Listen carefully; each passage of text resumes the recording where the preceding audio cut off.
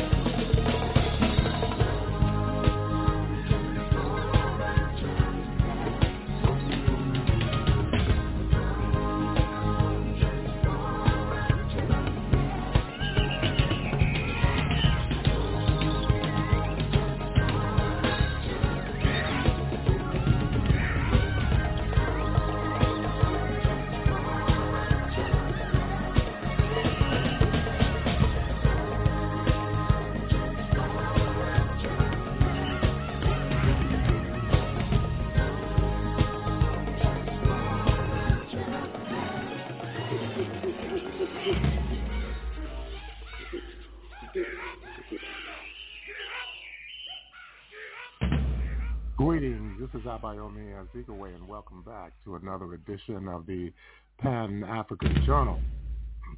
The Pan-African Journal is an audio news magazine. It's brought to you here on a weekly basis. I am your host, Abayomi Azikiwe. Today is Tuesday, January 2nd, 2024, and we're broadcasting from our studios in downtown Detroit. Later on, we'll be bringing you our regular Pan-African Newswire report. We'll have dispatches on the case filed against the State of Israel by the Republic of South Africa charging genocide. Ethiopian Prime Minister Abiy Ahmed says he is looking forward to being an official member of the Brazil, Russia, India, China, South Africa Plus Summit. Angola is unveiling its budget for this year, 2024. And in Chad, a former opposition leader has been appointed prime minister.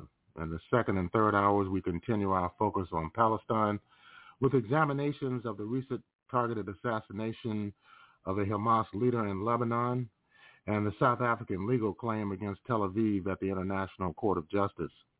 We then review the impact of the siege on Gaza and mobilizing youth internationally. These and other features will be brought to you during the course of our program. Stay tuned. We'll take our musical interlude in the Democratic Republic of Congo with the legendary Shala Muana. Let's listen in.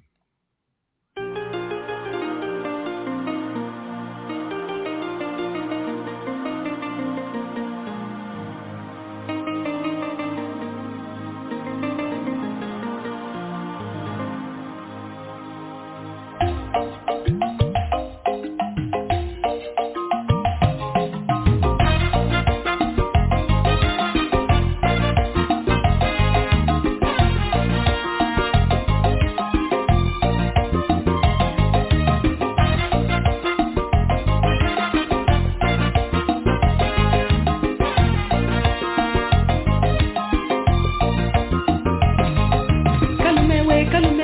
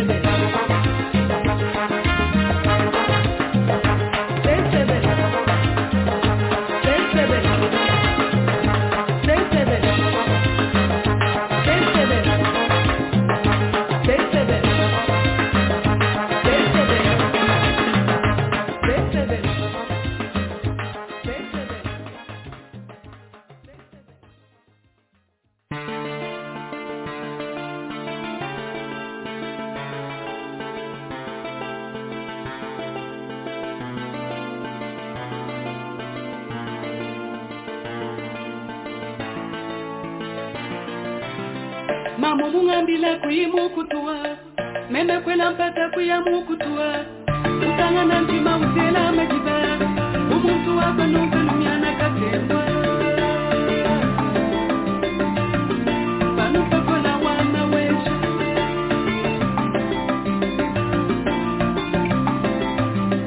Mamu mungambila kuyimukutua Meme kwela mpata kuyamukutua Utanga na ntima utela majiba Umuntu wapa nukalumiana katemba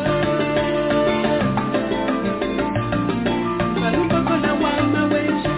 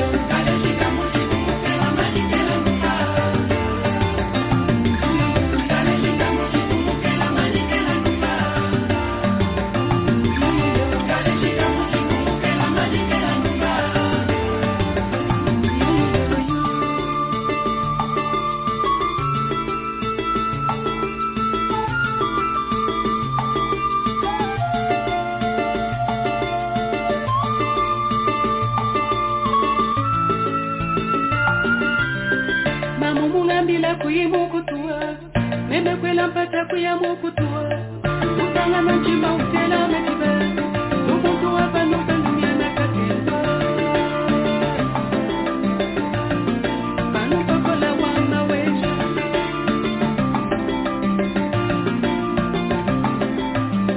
Namu mungambila kuyimukutua Meme kwela mpata kuyamukutua Utanga na njima utela majiba Umuntu wapa nukalumiana katemba Panupa kola wana wesha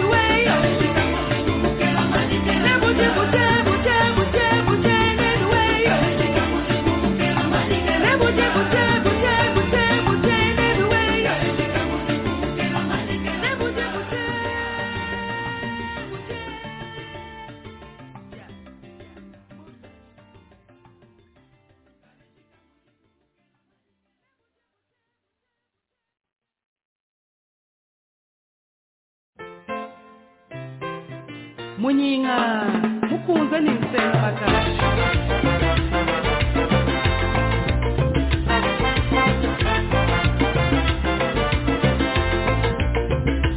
Jamula mule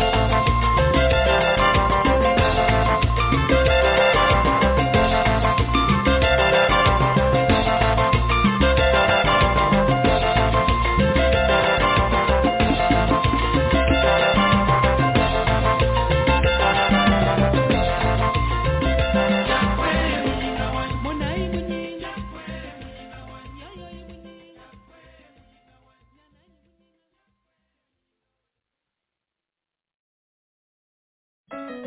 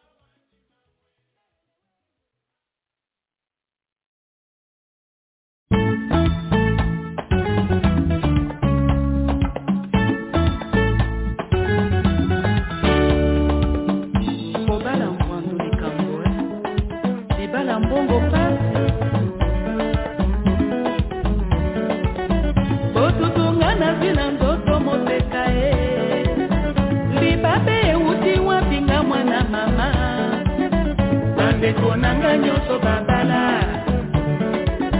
na ekobala na suka molongo libale sonda nzube na maseninya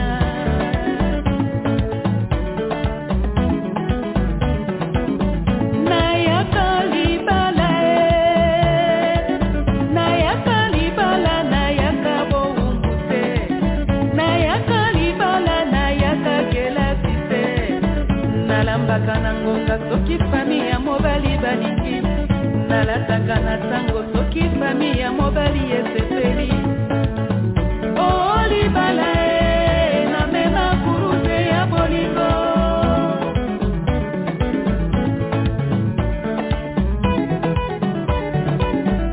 otutu na nzoto botika na loba pweto ndinga motema botika na loba na bandi pe konuna mobelinga na balanga na yeto loba se monoko moko kasi batielanga interprete na libala lisolo ya bolingo nasoana nani ye natondi bolingo na bimisela ye ndenge nini ye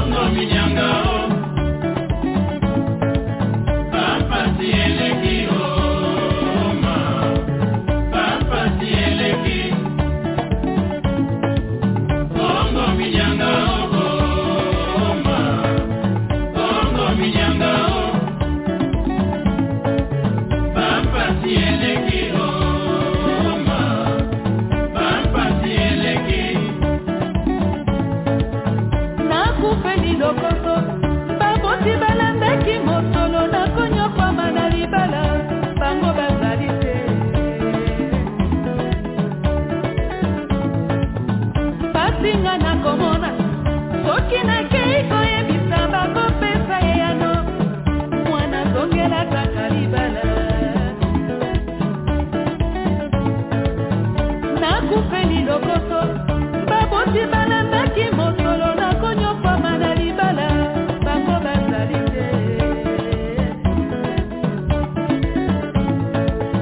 basinga nakomona soki nakei koyebisa bakopesa ye yano mwana zongela kaka libala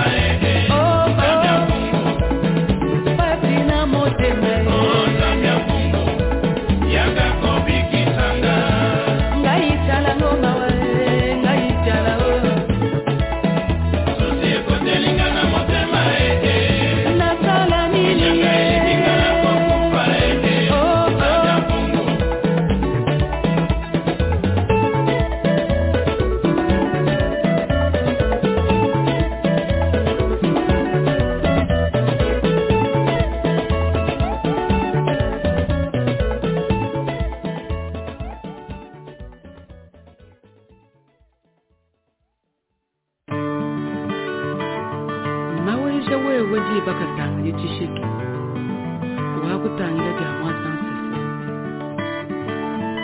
tete bantu bebe tukulonga shikisha makenda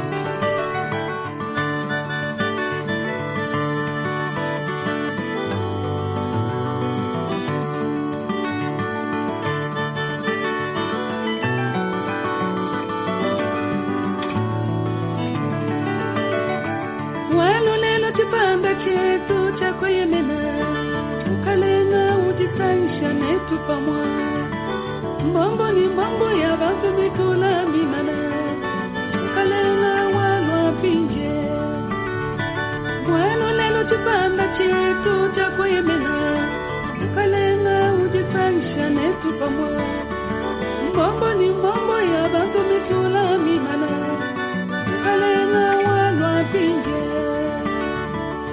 Ututuikile satana yeye mupumbishi Ututumine nyuma mwipe mufuki Wajisanyisha jebe jikala jatijila Ukalenga walwa pinje Ututuikile satana yeye mupumbishi Ututumine nyuma mwipe mufuki Wajisanyisha jebe jikala jatijila Ukalenga walwa pinje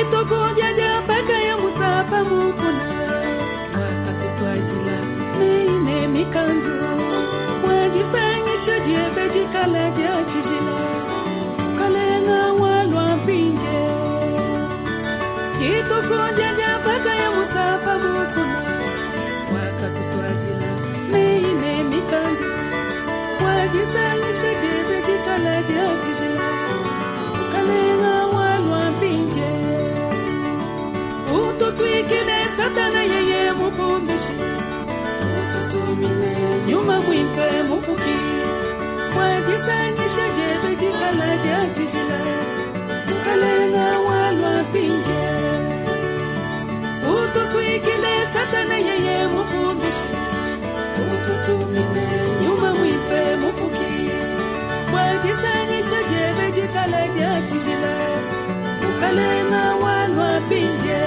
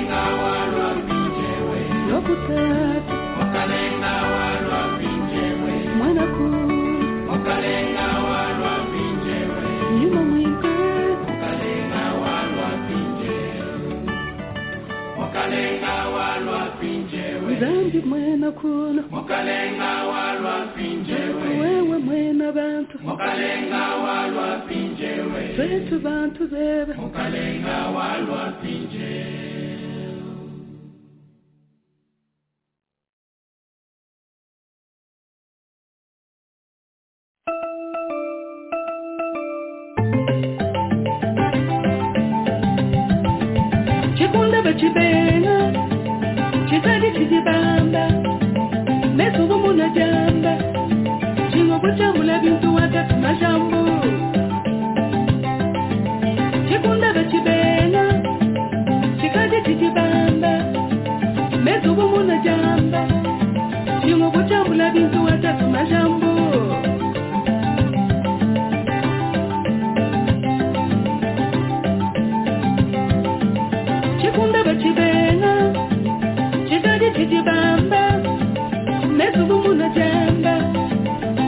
kuchambula bintu watatu majambo chikunda bachibena chikali chidibamba mezubu muna jamba chingu kuchambula bintu watatu majambo chikunda we kumwamba we kujeka ichama kumosha kwendani mabunkata wanko dimulala mujila mujimbele chikunda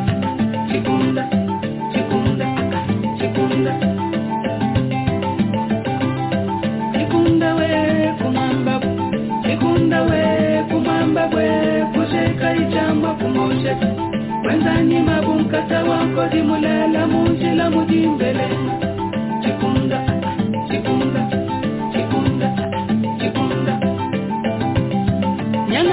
nyanga watakula wajikula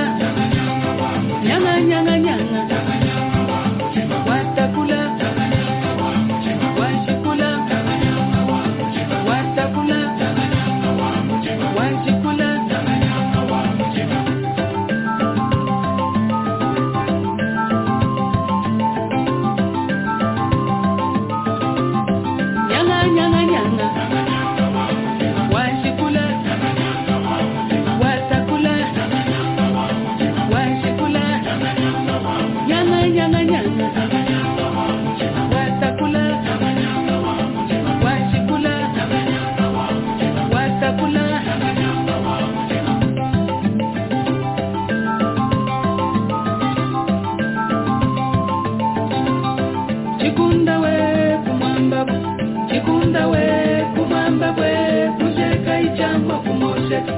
Wenzani mabunkata wanko dimulala mujila mujimbele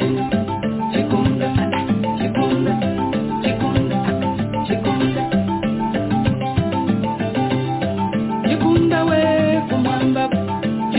we kumwamba we kujeka ichamba kumosha wenzani mabunkata wanko dimulala mujila mujimbele chikunda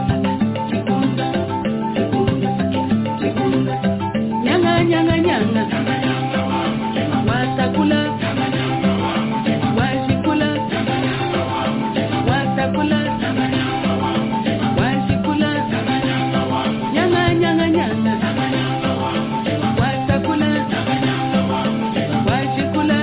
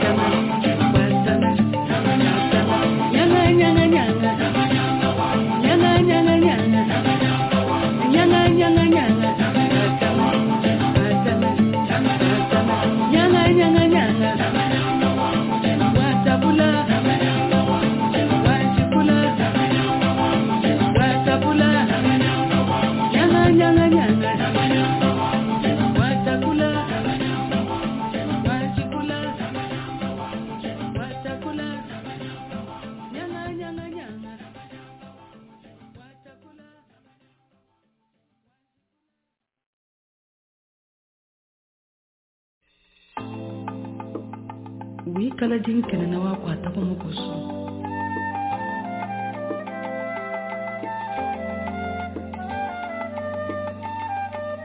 kabuya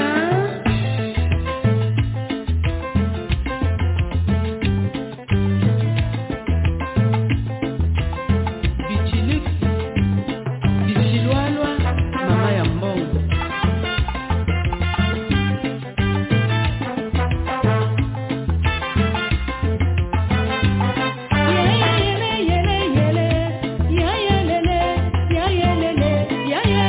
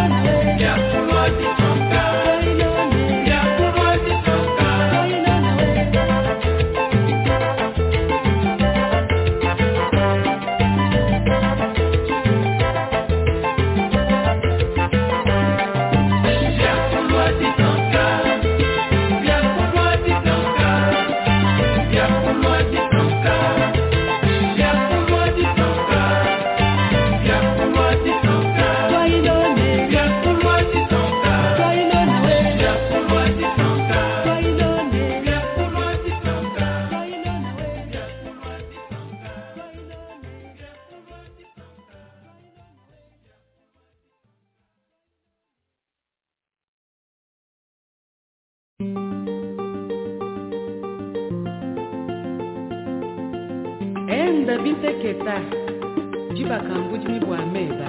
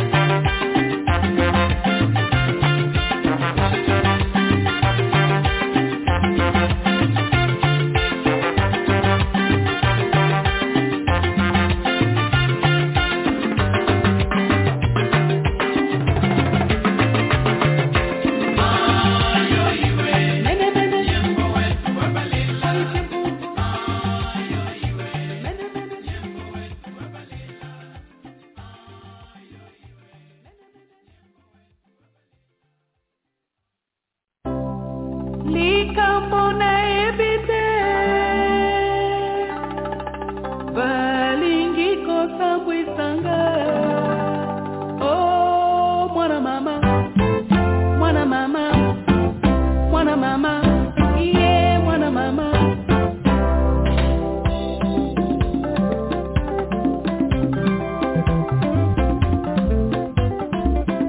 Mama balingi kokundanga mobesu, mama. Mama balingi kokundanga mobesu, mama. Mama balingi kokundanga mobesu, mama. Nano nakufise, nano nakufise.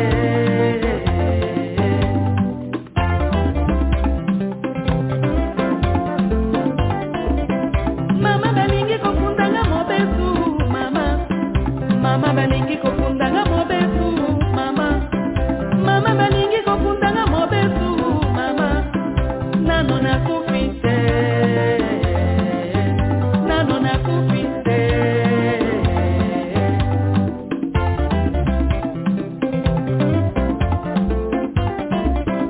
Nazali likambo na moto te, nazuwa mobali ya moto te. Biloko nanga ya moto nyoso, nalia nangai na moto nyoso, naseka nangai na moto nyoso, mama.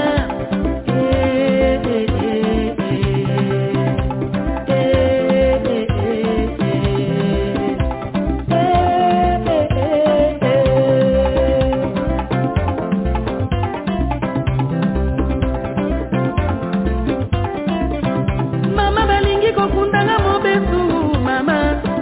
Mama balingi kokundanga mobesu, mama.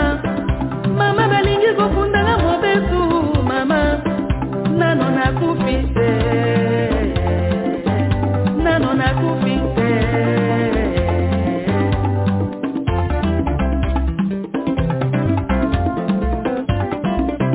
Nazali likambo na moto te, nazuwa mobali ya moto te.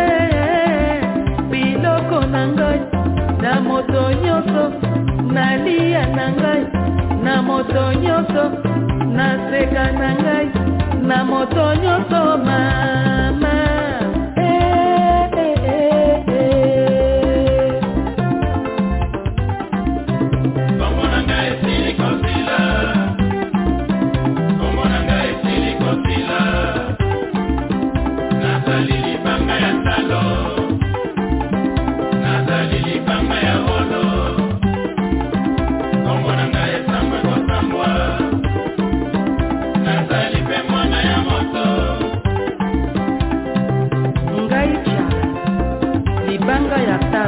Nawela kate, nabunda kate.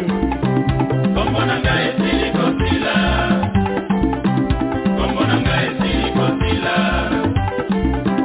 Nazali libanga ya talo, nazali libanga ya wolo. Kombo nanga esambwe kosambwa, nazali pe mwana ya moto. Kombo nanga esili kosila, hey mama.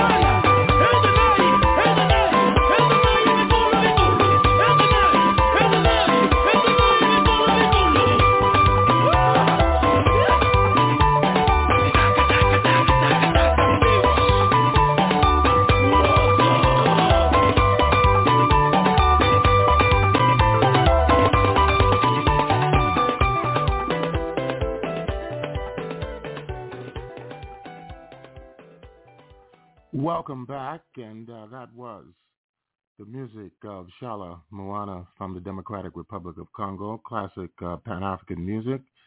You're listening to the Pan-African Journal, special worldwide radio broadcast for Tuesday, January 2nd, 2024. We're broadcasting from our studios in downtown Detroit. Right now, we want to move into our Pan-African Newswire segment. These are some of the headlines in today's Pan-African Newswire. Israel decided to appear at the United Nations International Court of Justice in Hague, the Netherlands, in the hearing of the case filed by South Africa alleging genocidal acts in Gaza. The Israeli news website Ynet reported last evening.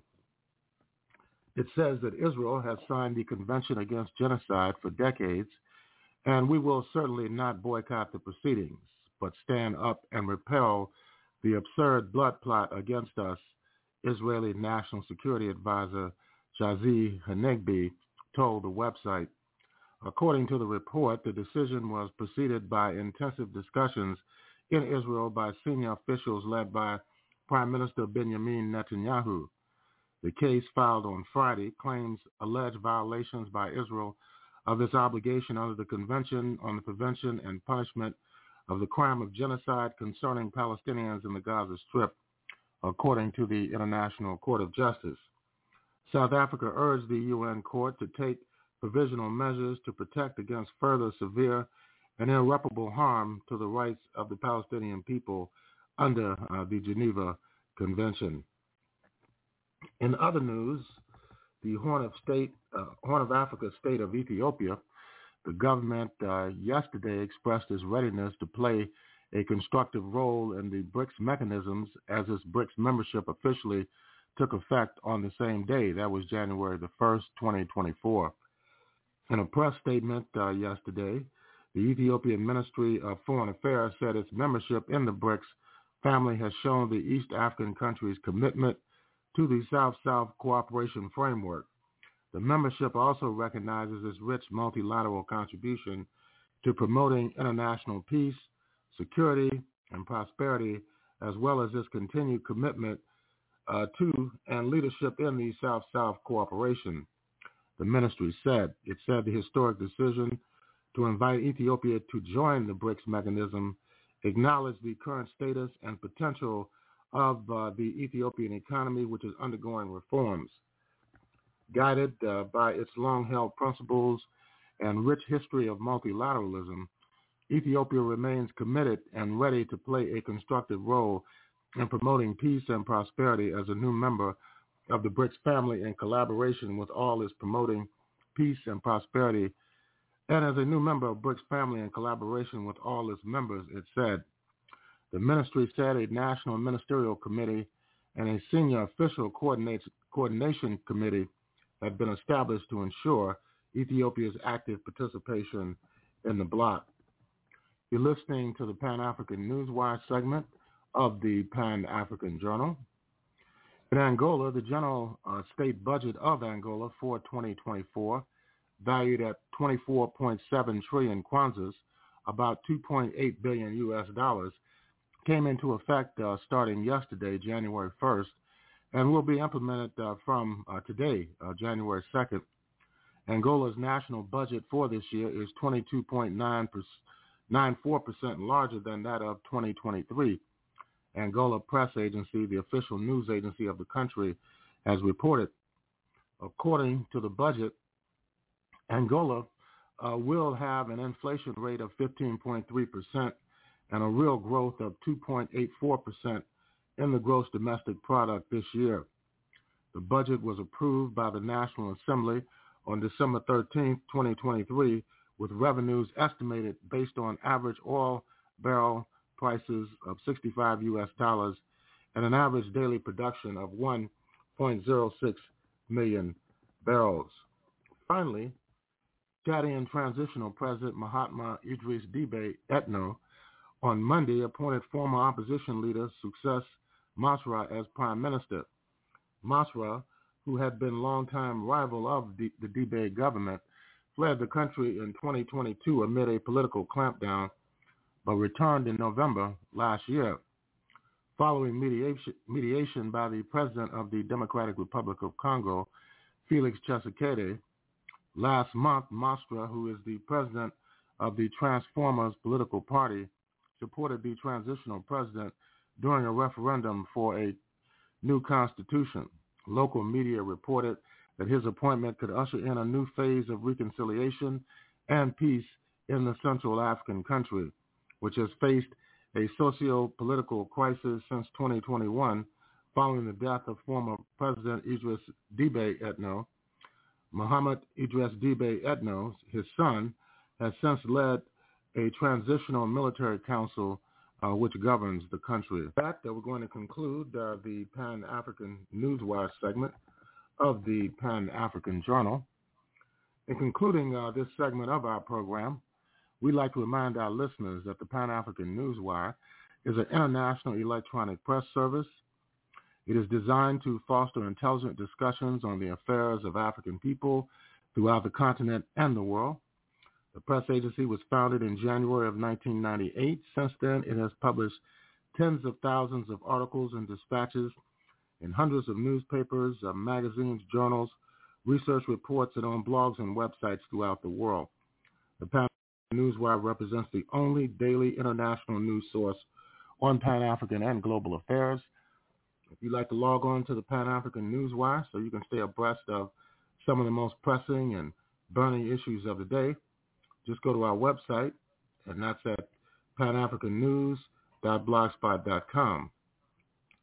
That's panafricannews.blogspot.com. And if you'd like to have access to today's Pan-African Journal, this special worldwide radio broadcast, go to the Pan-African Radio Network. That's at blogtalkradio.com/Pan-African Journal. That's blogtalkradio.com/Pan-African Journal. We'll take a break. We'll be back with more of the Pan-African Journal for this week.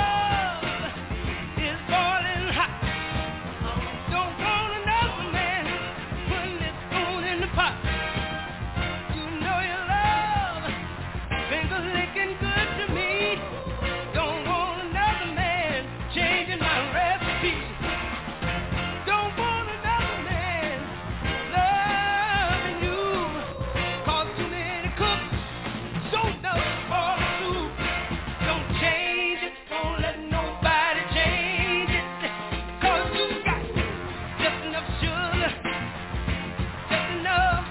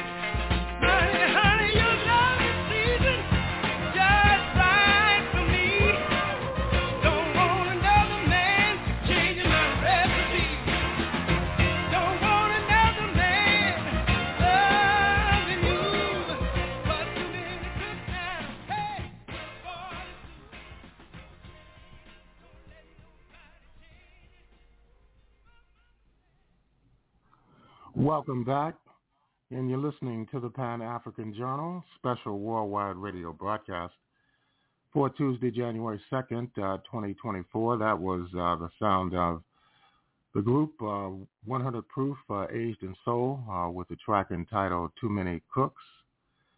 And, of course, news broke earlier today about the targeted assassination of a Hamas leader. We're going to move into a report on these developments which occurred in Lebanon.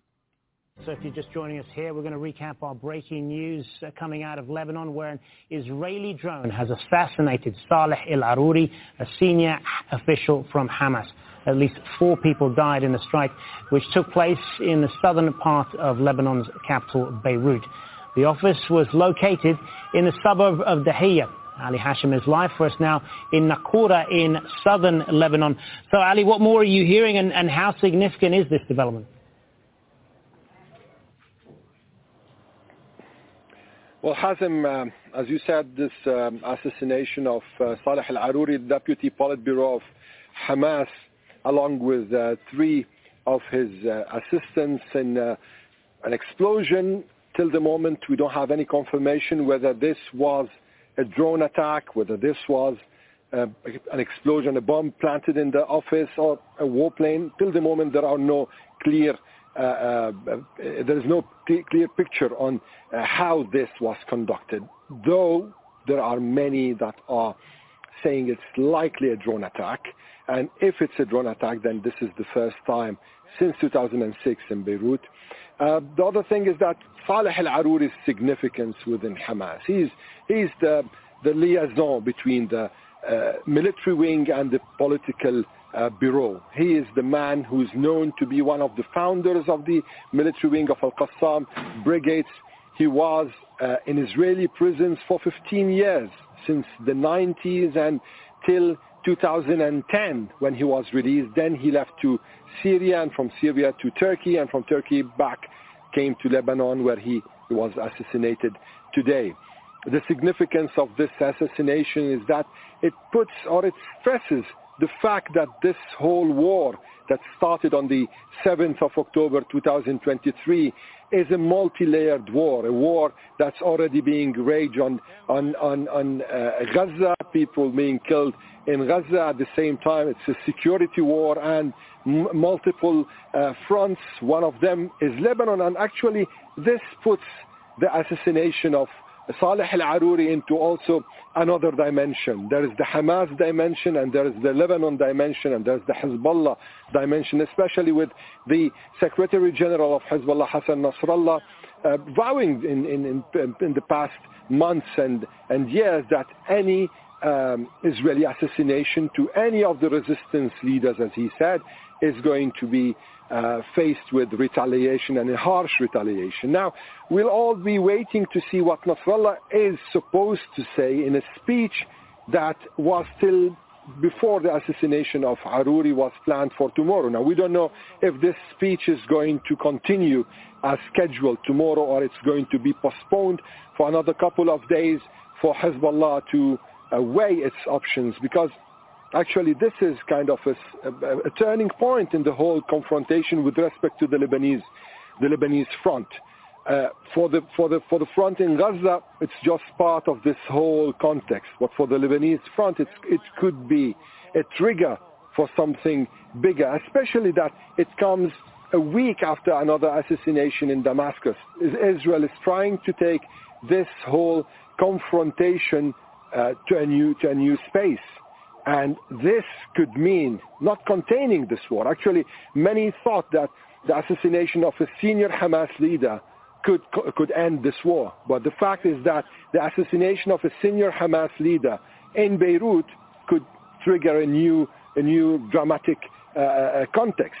And this is what many right now are really thinking. Observers can't really analyze in such a moment. So Saleh al-Aruri was assassinated, as we reported. He's a senior Hamas commander. He's a senior Hamas official. And, you know, the irony here is that Israel wasn't able to assassinate or kill any of the major or senior Hamas officials and commanders in its 3 months war in Gaza, at the end it came and killed one of Hamas's leaders in Beirut. This is one of the ironies of this war.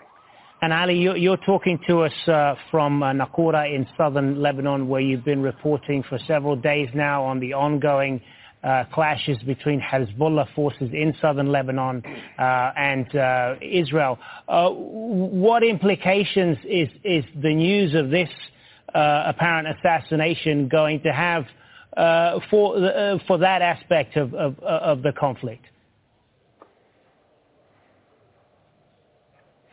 You know, Hazem, there were rules of engagement that we've been referring to all over the past 3 months.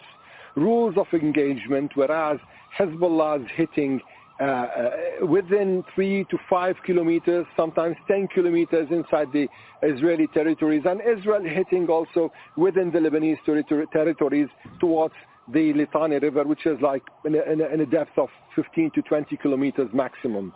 But today there's something outside the box. There's something outside the whole rules of engagement. And this, at least given the fact that Hezbollah committed to that in the past, this could mean, and well, we don't have a clear answer, but this could mean, if we want to analyze, that Hezbollah is going to respond from outside the rules of engagement.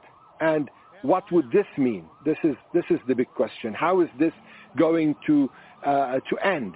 Is it going to end just with this hit for a hit, tit for tat, or this is going to widen the scope of the war?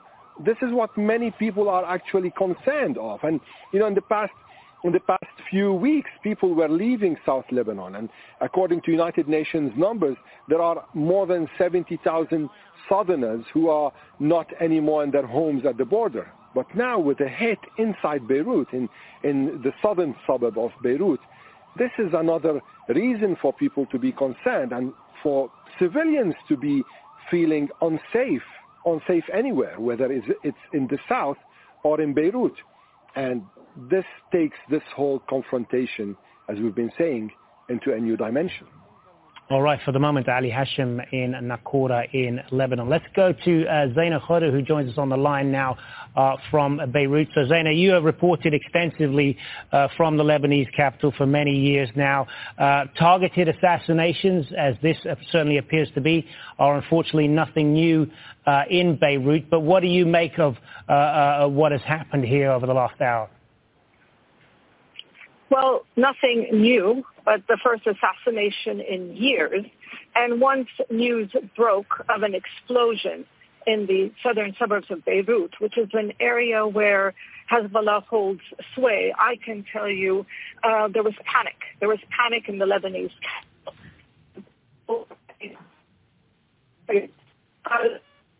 The Lebanese know what this means. There were reports of a targeted strike, a targeted assassination, serious escalation. It definitely escalated and widened the ongoing conflict along the Lebanon-Israel border. The conflict along the border is now, it's going to enter its fourth month. But the targeted killing made many people here in the capital feel that this conflict could widen and could escalate. And all eyes are now on Hezbollah's reaction. Because even before Hezbollah joined the battle to support its ally Hamas in Gaza, the Secretary General of Hezbollah, Hassan Nasrallah, made it very, very clear. And his equation was there will be a fierce retaliation if any leader of the axis of resistance, whether it's a Syrian, a Palestinian, a Lebanese, an Iranian, any leader killed in Lebanon will trigger a fierce reaction. So people are waiting to hear, the Secretary General Nasrallah is supposed to speak tomorrow. It was a planned speech to commemorate the killing of the Iranian Quds Force leader Qasem Soleimani, but there are some reports now that speech could be canceled. So it will really depend whether this serious escalation will lead to a full-scale conflict. Now, many in Lebanon will tell you that Israel is trying to trigger a conflict. It has been escalating attacks in southern Lebanon, but definitely this assassination crosses a red line, and assassination breaks really the rules of engagement which have been in place for 3 months now.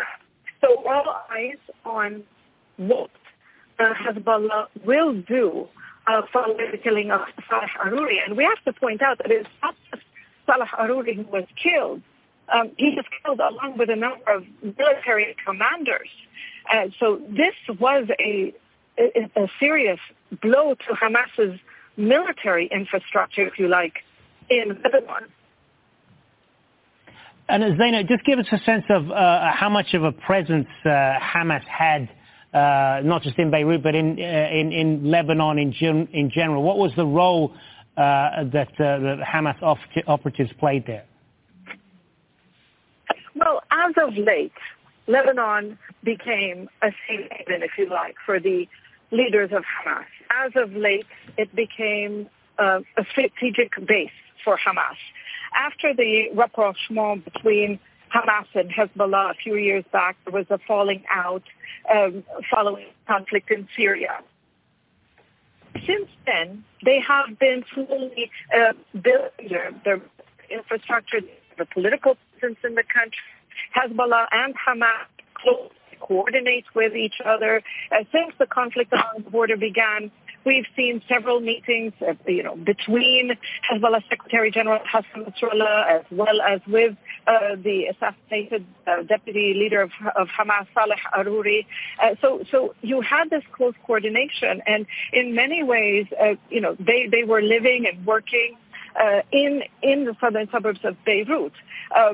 Some would call this a Hezbollah stronghold, but this is a place where 500,000 people live.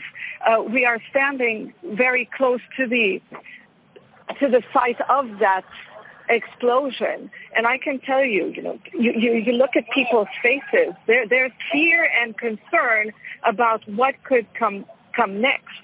Because this was what everyone was worried about, the conflict along the border widening.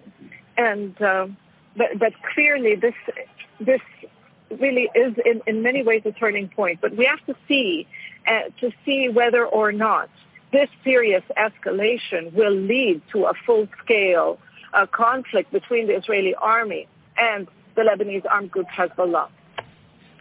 All right, for the moment, Zaina Khodr on the line for us there from Beirut. Thanks very much, Zaina. Welcome back. And that report was from Al Jazeera on the assassination of a leading Hamas figure in Beirut, Lebanon. Here's another report from Deutsche Welle, the German state news agency.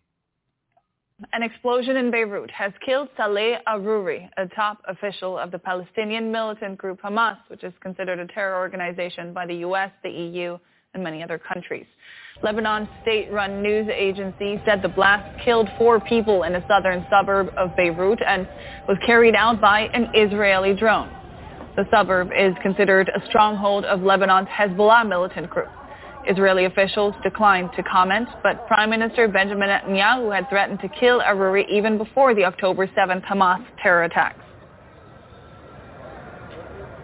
Let's get more on this from our correspondent, Abbas Al-Khashali in Beirut. Abbas, what more can you tell us about this strike right now?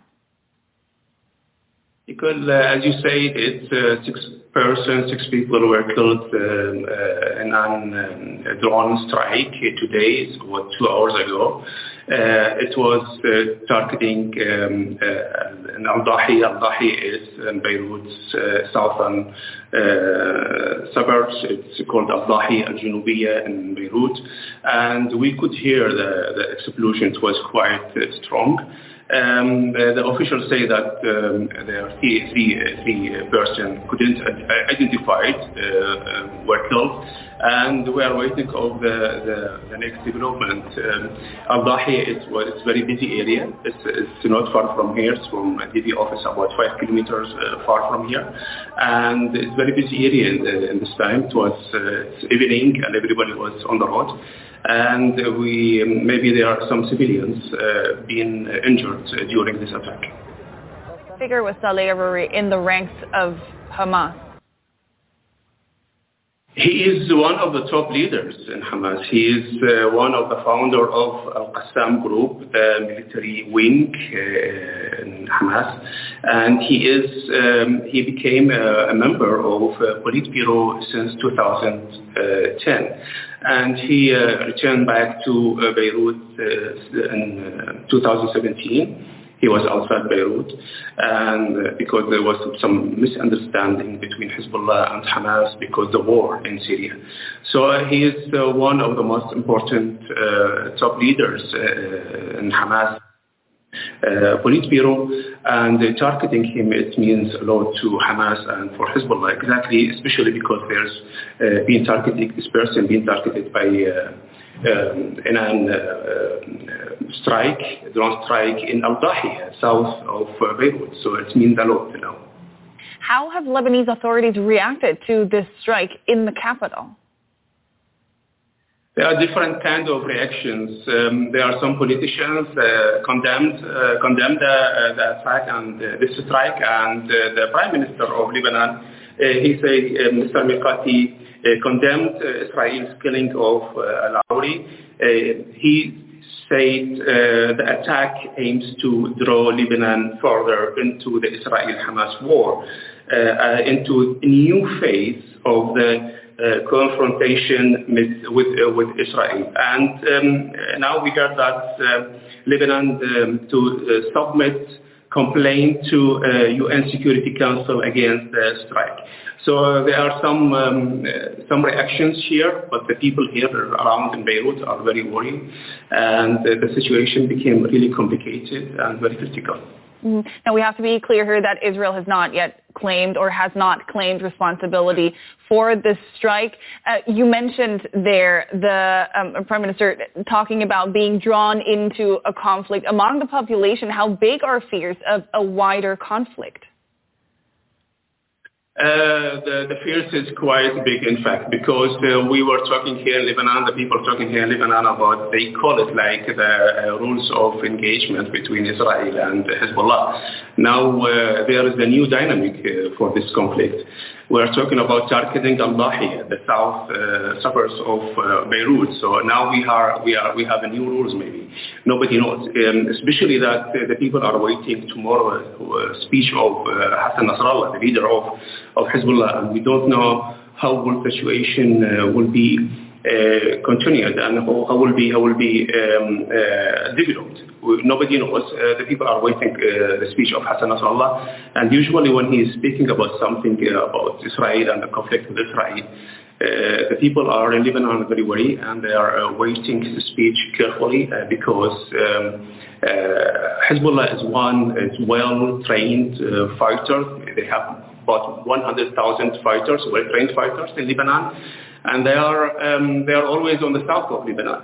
We were talking about before about targeting on the border, Israel targeting villages or some fighters of Hezbollah on the border, Lebanese border, and Hezbollah targeting and strikes another on the other side of Israel. Now we are talking about targeting and strike inside Beirut, and this means a lot. So Abbas Al-Khashali, thank you for that. Thank you. And moving on to Sami Sokol, who's following the story for us from Tel Aviv. Sami, what has the reaction in Israel been to the Beirut strike? Well, first of all, Prime Minister Benjamin Netanyahu has ordered the ministers of his cabinet not to give any statements about this strike. Nevertheless, Danny Danon, who is a member of the Likud party, and he's also a member of the Foreign and the Security Committee inside the Knesset. It's a committee that is exposed to top secrets and so forth. He commented on Twitter by congratulating the IDF, the Mossad, the Shin Bet for the assassination of Saleh Al-Aruri. And what he's saying and others is that Saleh Al-Aruri not only is he number 2 of the Hamas movement, but he's also the one who was engaged in the attack that was launched in October, the 7th of October attack. And what commentators here are saying that this strike that was launched by Israel is a very successful one, as it was maybe the most successful attack that Israel launched since the beginning of its war against Hamas, and that this is a great achievement for the Israeli intelligence that has failed on the 7th of October, and now it has come back to its reputation of being a force that can target and kill an individual in a crowded city in an exact way. Yeah, still, we need to be precise. Israel has not claimed responsibility for the killing of Saleh Aruri. How big are fears in Israel that events like these could escalate the conflict with Hamas to a regional war? Yeah, well, indeed, the cabinet was going to have a meeting tonight here in Tel Aviv to discuss Gaza and so forth. Well, this meeting has been cancelled because of the latest developments, and there is concern that Hezbollah will launch missiles towards Israel. On the other hand, there is also an assessment that maybe the movement will decide not to strike at Israel because Israel strikes a Hamas, a Palestinian target, rather than a Lebanese target, and that Hezbollah will be paying a very heavy price if it will launch long-range missiles towards Israel. But I can tell you the ones that are most worried are the families of the hostages. There is a report that Hamas has announced that the talks are finished because of this assassination, and the many family members of hostages that are kept in Gaza are fearful that this will postpone any kind of development in the release of their loved ones. There is another report that Antony Blinken, Secretary of State of the United States, that was supposed to come here, postponed his trip. We don't have a confirmation of that, but nevertheless, Israel is bracing for an escalation. That was journalist Sami Sokol in Tel Aviv. Thanks for that update. And for a closer look, we can now speak to Hans-Jakob Schindler. He's the Senior Director at the Counterterrorism Project. That's an NGO, an international policy group. He joins us from New York City. Good to see you. Can you tell us more about Hamas Deputy Leader Saleh Aruri? Thank you so much for having me. Yes, I mean, as some of your previous speakers have said, he's a really senior figure in the movement. He was there right from the beginning. He radicalized already in 1985 when he was studying in Hebron, and then joined Hamas right from the outset when the organization was founded. In 1988, co-founding the Al-Qassam brigades. From that time, of course, it's also a personal relationship between him and Yahya Sinwar, the current leader of Hamas in Gaza and the mastermind behind the October 7 attacks.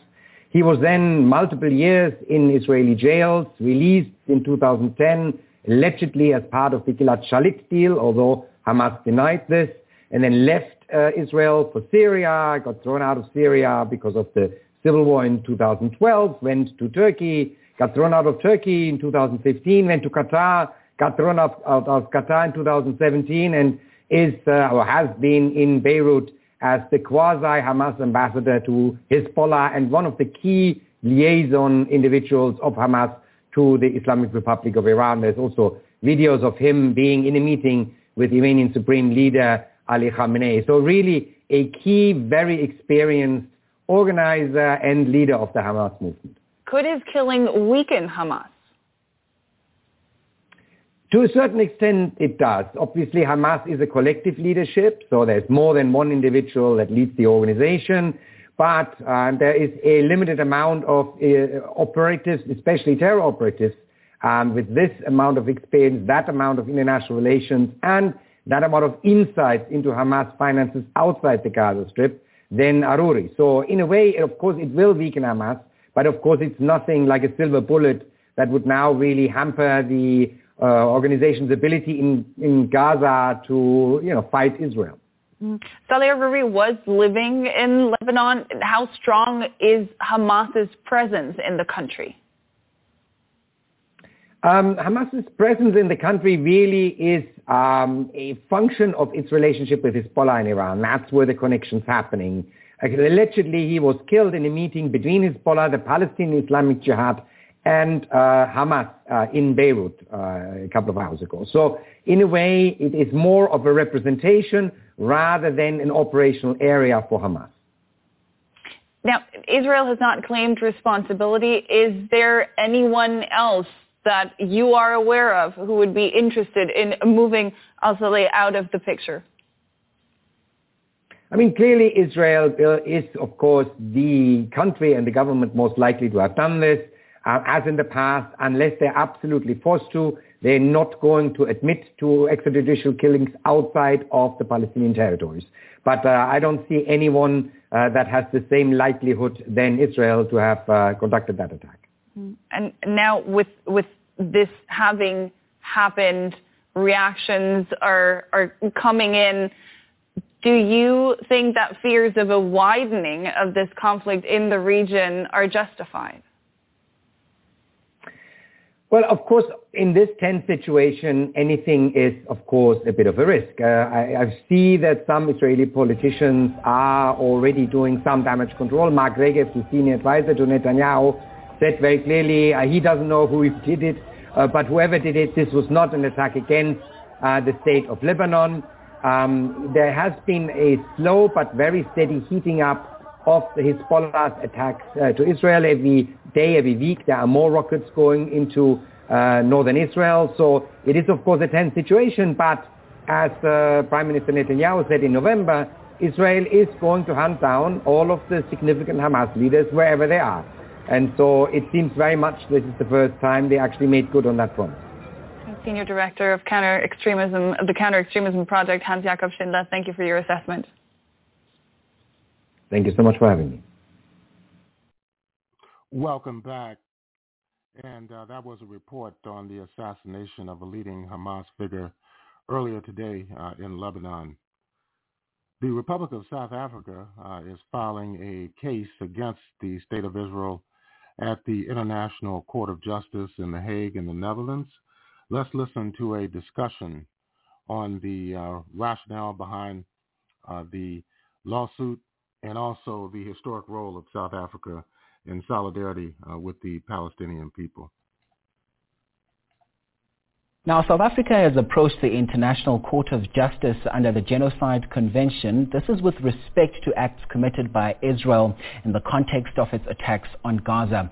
Government has raised concerns over the plight of civilians caught in the Israeli attacks on the Gaza Strip.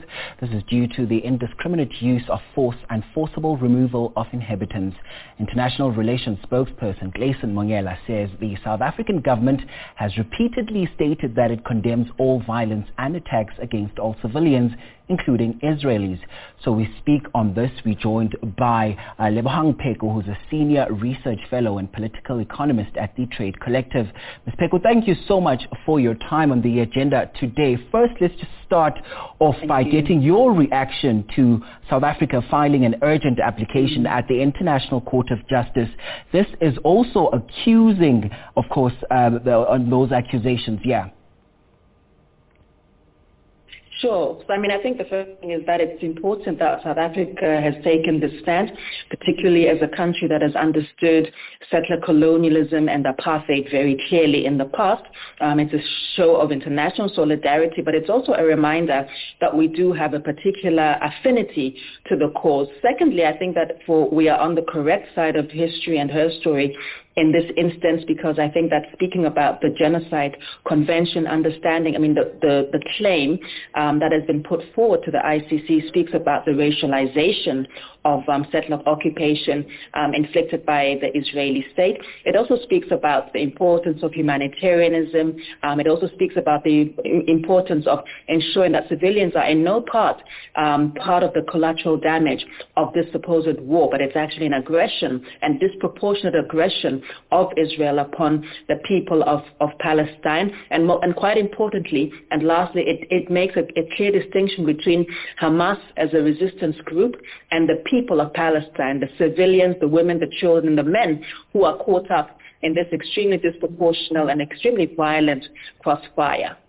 And let's talk about how does the Genocide Convention define the crime of genocide? I mean, the Genocide Convention actually speaks about the attempt to annihilate an entire people. It speaks about some of the things I've already mentioned about proportionality. It is also an act of intent and aggression. So I think that unlike many other acts of war, which perhaps would be seen as unforeseeable, where the casualties and the level of casualties would be seen as unknowable beforehand. The distinction here is that genocide is an act of commission. It is an act of intentionality, and that is exactly what the Statute of Rome also speaks to. And there are previous precedents to this.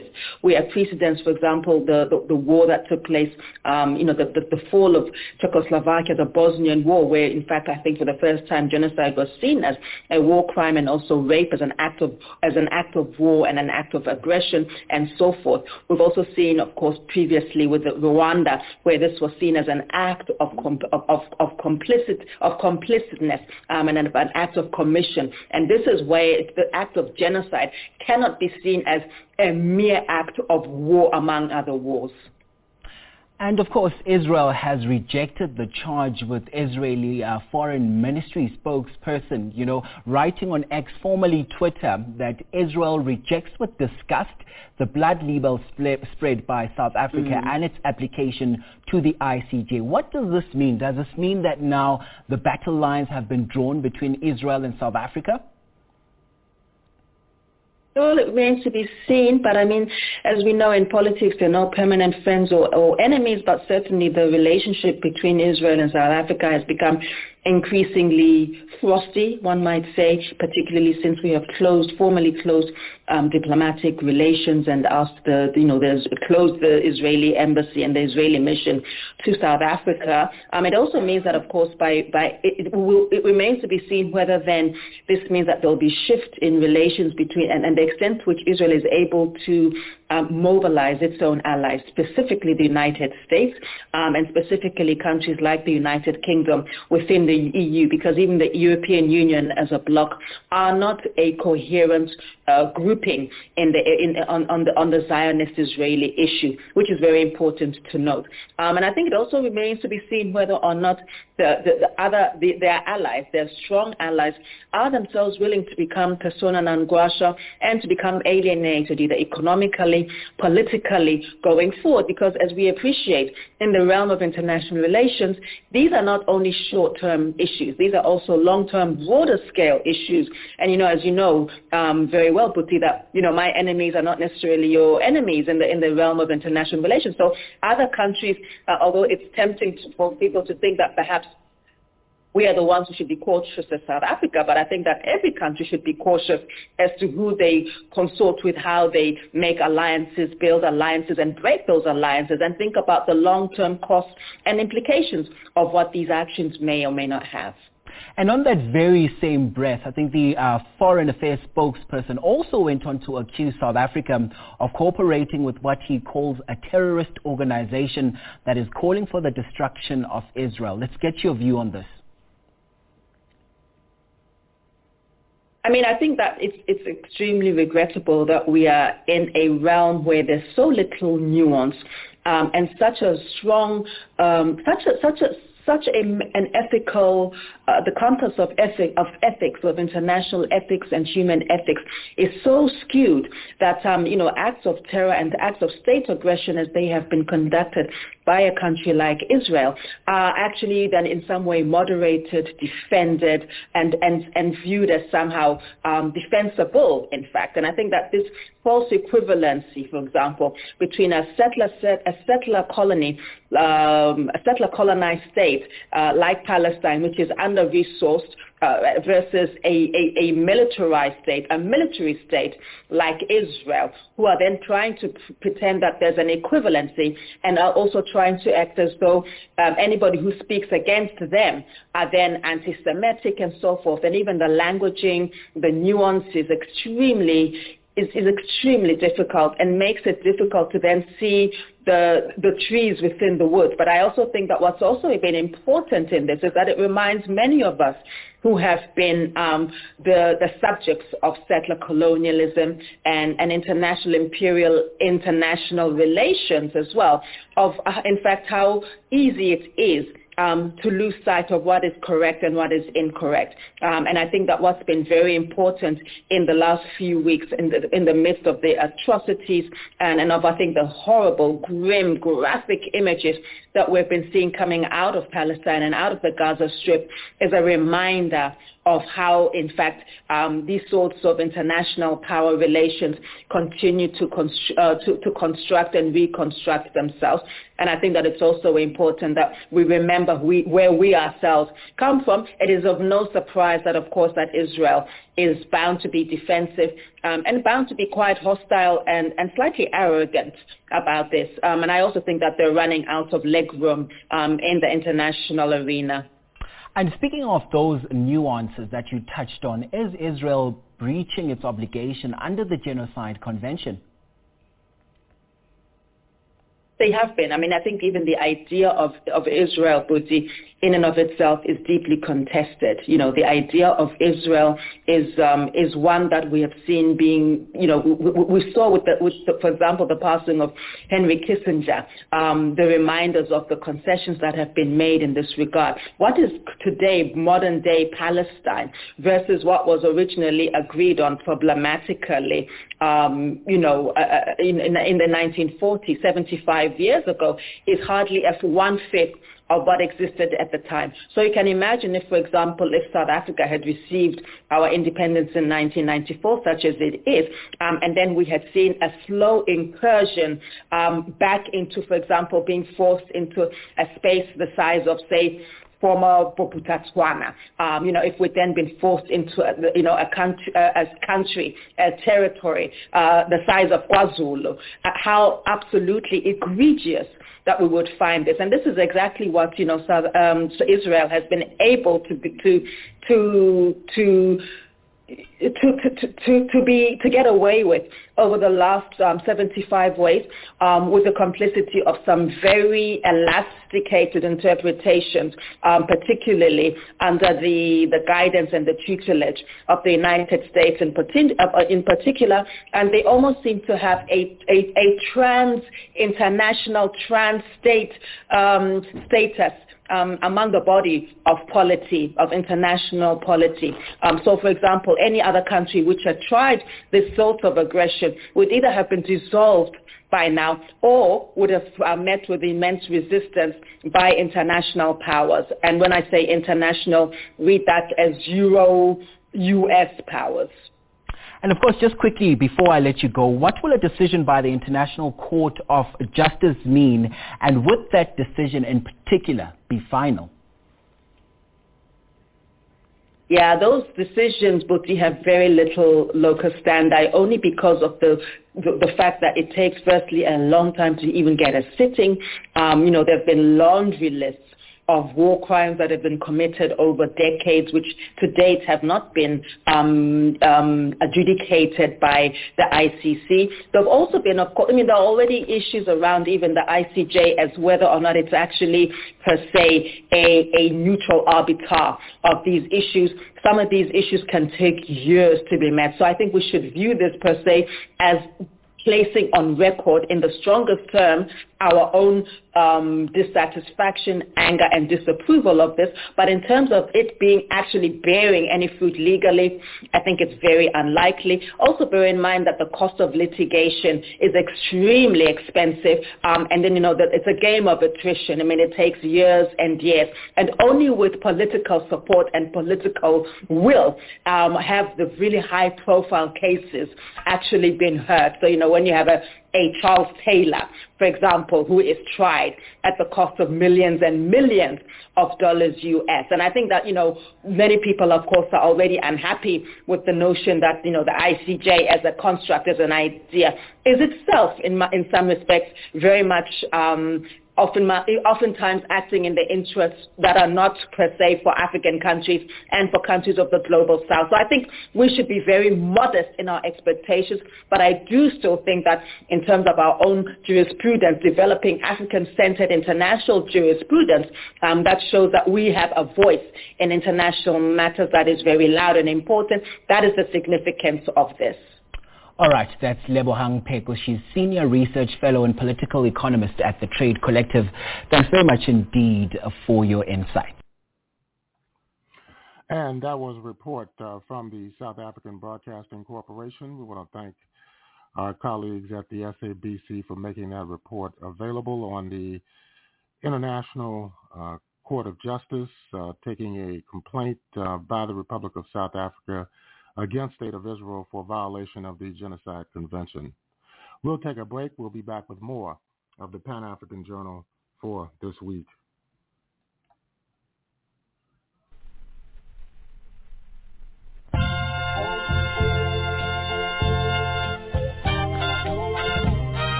Here I am again this morning, another sleepless night behind me, looking to face another day. Nothing new and nothing is changing, caught up in the same old memories. Just don't seem to care since you went away. Oh, darling, you were all I had. You were my one sure thing. Now you're gone. Darling, you were all I had. You had my life in your hand. You threw it away.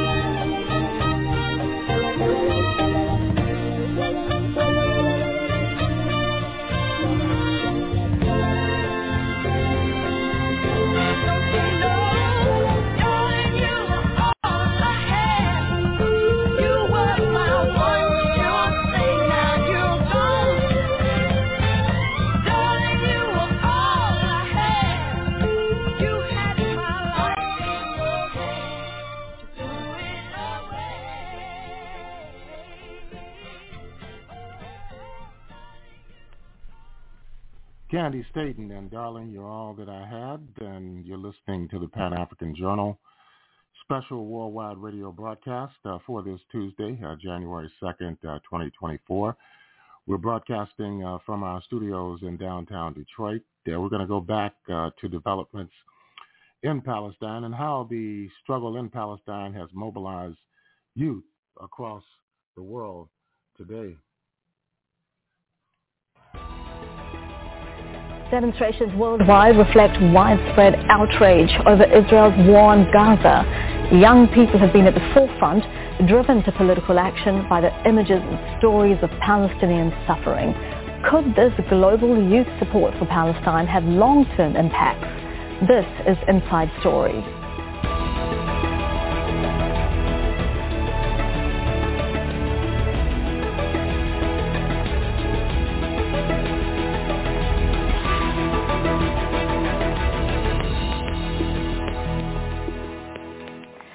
Hello and welcome to the program. I'm Elizabeth Puranam. Israel's war on Gaza has brought catastrophic suffering to Palestinians. Tens of thousands have been killed or injured, and most of the 2.3 million people living there have been forced to move or are now homeless. The scale of Israel's onslaught has triggered global outrage. Younger people have been mobilized and protested, with some demonstrating for the first time in support of Palestinians. Many are angered by the financial and military support given by their governments to Israel. That money has been used to directly kill or maim Palestinians, including thousands of children. So how important is the war on Gaza for young people in the West? And could these protest movements have wide and lasting political impact? We'll be asking our guests these questions and more in a few moments. But first, Victoria Gatenby reports on how young people around the world have showed their support for Palestinians in Gaza. College campuses across the United States have been turned into places of protest since the start of Israel's war on Gaza. Polls show a generational divide has opened up over the conflict. Those widely known as Generation Z and young millennials are more likely than their parents or grandparents to feel sympathy for Palestinians and to disagree with US President Joe Biden's unconditional support for Israel. I believe that the US and the media has been very much on Israel's side without realizing that Palestinians have been going through suffering for 75 plus years at the hands of Israelis. It's a trend that extends beyond the United States. Research suggests young people in Europe are also more likely to be sympathetic towards Palestinians than older generations. In contrast, the Israeli government, led by Prime Minister Benjamin Netanyahu, is the most right-wing in the country's history. Analysts say for many young people, the issue isn't only about the suffering of Palestinians, but injustice.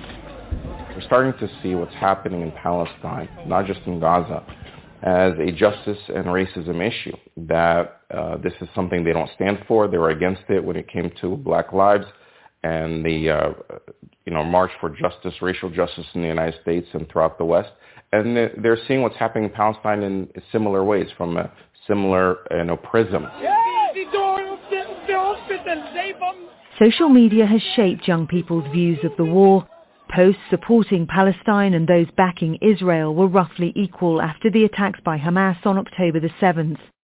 2 weeks later, 4 times as many backed Palestine than Israel, and content supportive of Palestinians dominated every platform.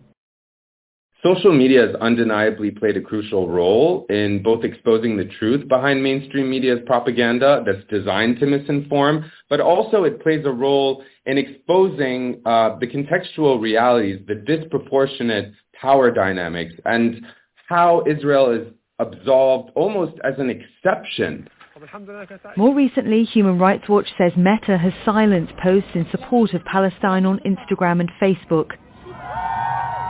But young people in the US and in cities across the world are continuing to protest, to show solidarity and call for peace. Victoria Gatenby, Al Jazeera for Inside Story.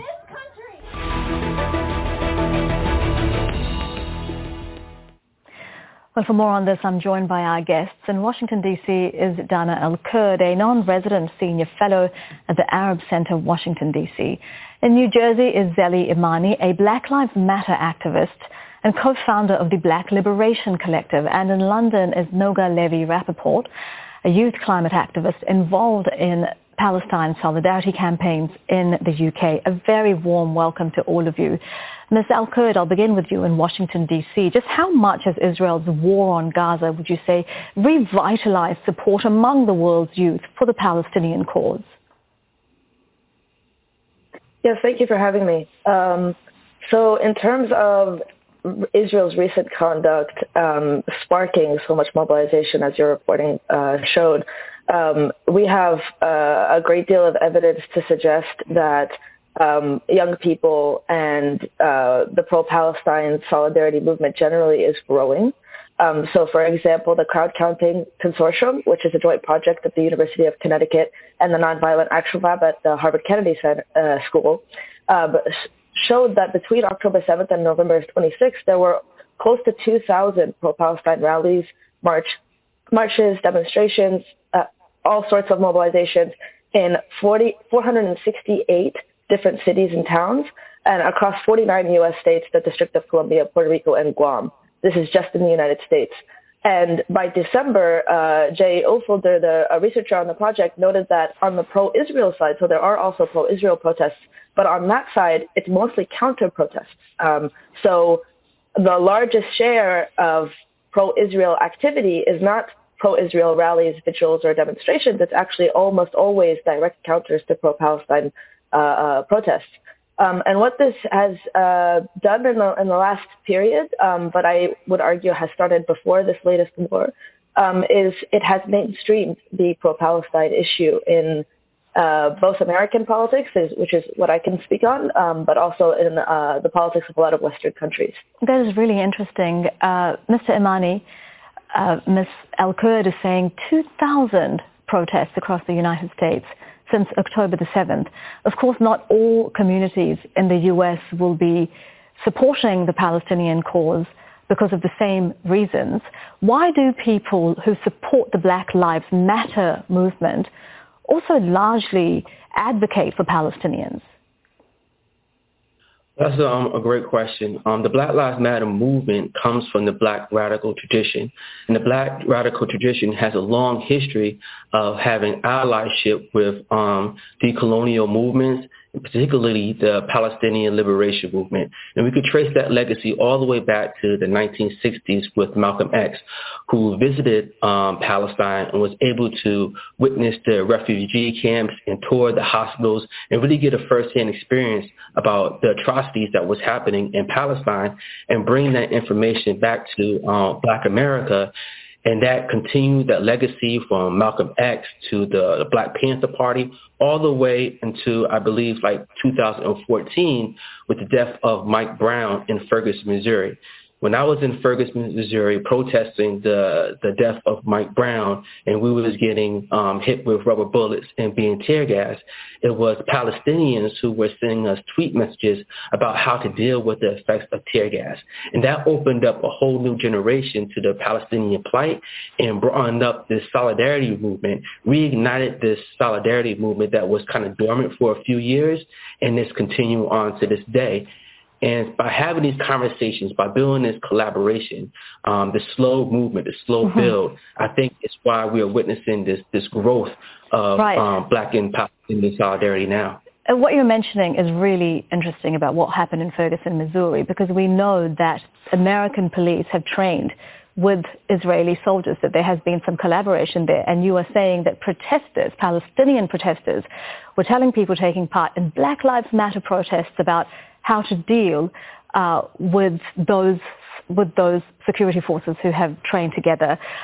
Ms. Levy-Rappaport, let me bring you in here. You're in London in the United Kingdom, and I was reading that the United Kingdom has seen we've seen, in fact, over the past more than 2 months, the United Kingdom has had some of the biggest protests against Israel's war on Gaza and has some of the largest support for Palestinians among the youth there. Why is that?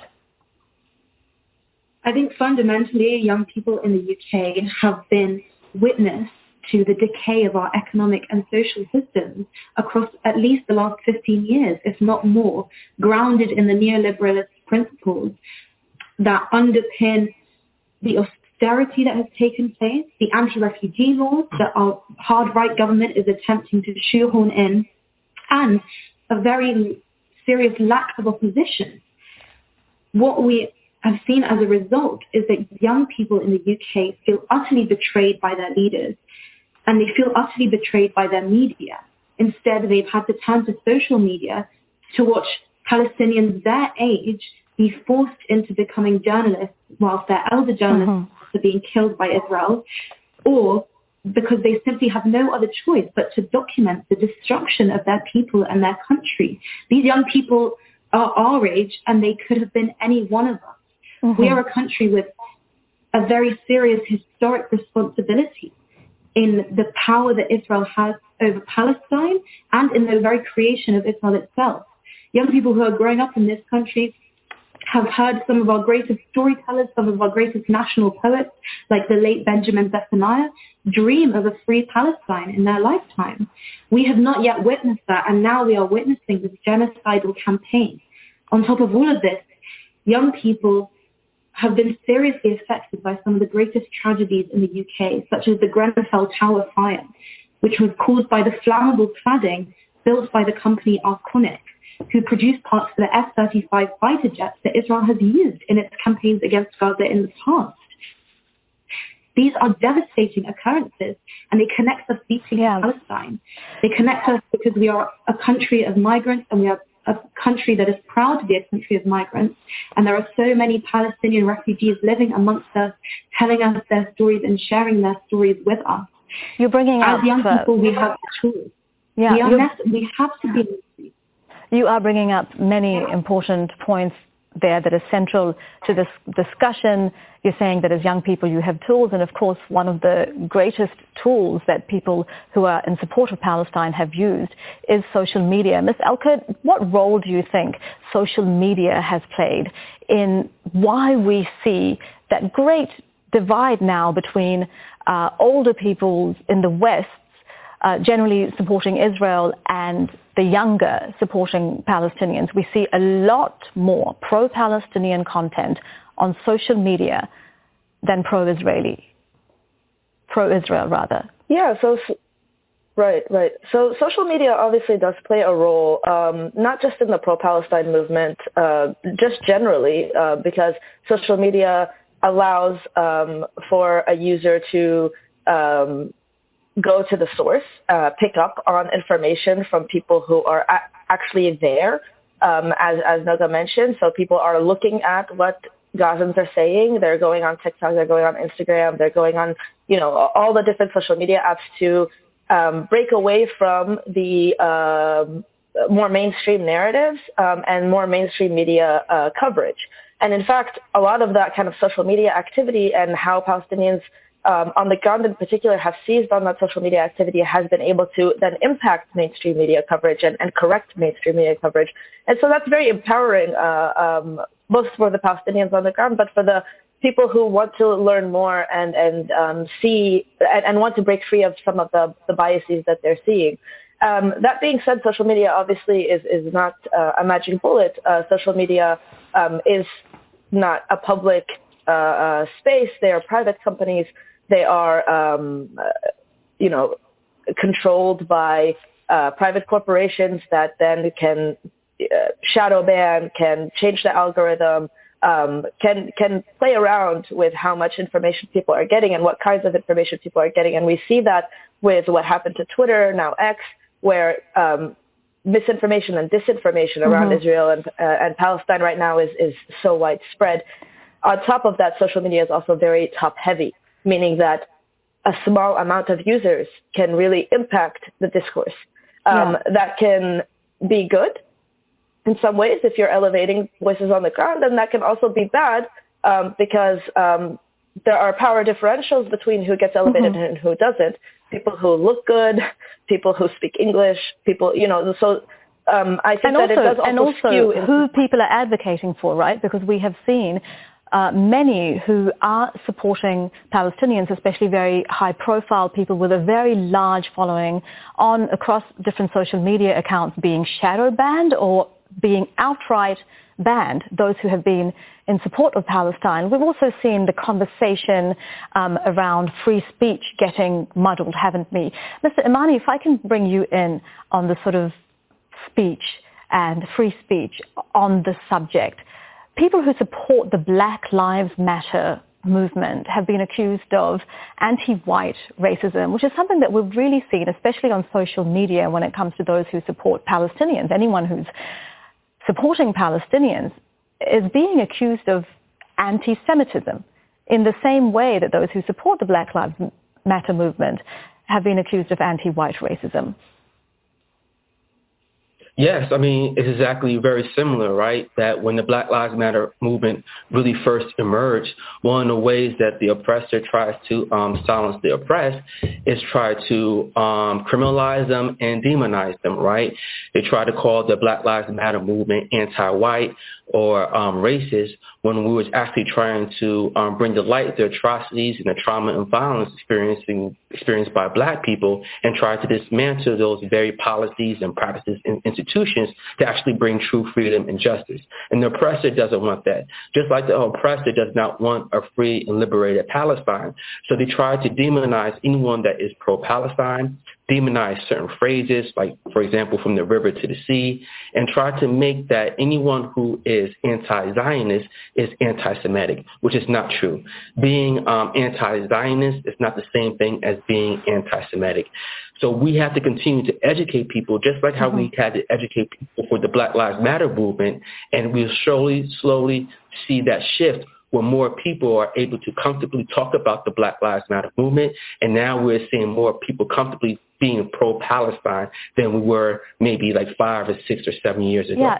Noga Levi-Rappaport, I want to bring you in there because you're in a unique position in that you were born in Israel to a family that was anti-occupation. How did you come to be involved in groups supporting Palestine? And have you seen any change within the youth where they don't accept that criticizing Zionism is being anti-Semitic? There are certainly moves legislating in the opposite direction, especially in the US and even in European countries. But how does the youth see that? Yes, so young people around the UK and really beginning in many parts of Israel must and have been understanding that Zionism and Judaism are not the same thing at all. Zionism is an ideology that has been subsumed entirely into Israel's genocidal campaign against Gaza and into its apartheid regime over Palestine and the occupied territories. But young people living in the UK walk amongst Jews and Muslims who live together in peace. They walk amongst Jews, Christians, Muslims, and all other faiths who live together in peace. And so they see that this is a falsity, that Israelis and Palestinians can only live along religiously divided lines. My best friend is a Palestinian Muslim. I am an anti-Zionist Jew. These are existences that Israel attempts to deny, but young people living in the UK cannot deny what they see in front of their own eyes. And in fact, the active intention of Israel's propaganda and many of our media channels, which are not criticizing this propaganda effectively enough, have led young people to feel betrayed by their media. And so they've turned elsewhere to try to understand what Zionism is and why they must oppose it without being anti-Semitic. All right. Ms. Al-Kurd, Noga Levi-Rappaport was giving us the situation, how young people see this subject of Zionism and anti-Semitism in the UK. What about among youth in America? I know that you do polling among young Democrats, young Republicans. How did they differ on this? So I don't myself do polling in the United States. I do polling in the Arab world, but I do follow and keep track of polling. What we're seeing on the question of Israel and the differentiations across generations between older Democrats and younger Democrats is quite stark. So, for example, a Quinnipiac University poll showed that Biden's approval rating for his handling of the Israel-Hamas war was amongst Democrats only at 56%, and that the lion's share, 69% of Democrats and Democratic-leaning people under 35 disapprove of how Biden is viewing this war. Also, young Democrats say that 61% of young Democrats say, according to a Pew poll that was just released in December, say that Israel is going too far, compared with 31% of conservatives or moderate Democrats. And so we have all of these polling points to suggest that there is this generational gap. And I do want to pick up on something that one of the guests mentioned, which is that we were talking about how different communities come to pro-Palestine activism, but we really must mention the American Jewish community. An American Jewish generation that was activated by the Occupy movement, that was activated by the Bernie Sanders campaign, that was activated also by organizing around the 2014 Gaza war, that are now playing a crucial role in organizing a lot of those 2,000 plus protests that we've seen since October 7th that are pro-Palestinian, and basically giving a message to people. And I'm not just suggesting only anti-Zionists, but just the larger kind of maybe whatever label they want to call themselves, post-Zionist, whatever. But they're basically saying to people that there is a differentiation. They are making that differentiation amongst the American public and saying that even if we want and we agree with Jewish safety, which of course is a demand that all of us should agree with, that does not entail the actions that are taking place right now. And that has been a very crucial factor. Yeah, absolutely. We've seen that Jewish Voice for Peace, for instance, has been one of the groups that's been most vocal against what Israel's doing in Gaza and support for the Palestinians. Mr. Imani, how much does ethnic diversity factor in the youth population? In America, where you are for support for Palestinians, we've seen, Gallup polls, for example, show that older and white Americans support Israel more than non-white Americans, and that there are more mixed race people among younger populations. Yes, I think that many people of color, we know oppression, we know genocide, we know colonialization. We know these things, we know the experiences of it, we know the strategies of the oppressor, of disenfranchisement, occupation, and so on and so forth. We know this whether it is in United States of America or the countries that we are descended from. So many of us have a real love and affinity for other people who are also colonized and are also going through that struggle because we experience it ourselves. We experience the fact that when we try to speak up, we are oftentimes criminalized and demonized. So again, going back to the whole Black Lives Matter movement, is by continually saying Black Lives Matter that we're able to popularize that phrase and have people understand that we are not trying to deny anyone else's humanity, but to affirm the humanity of Black people.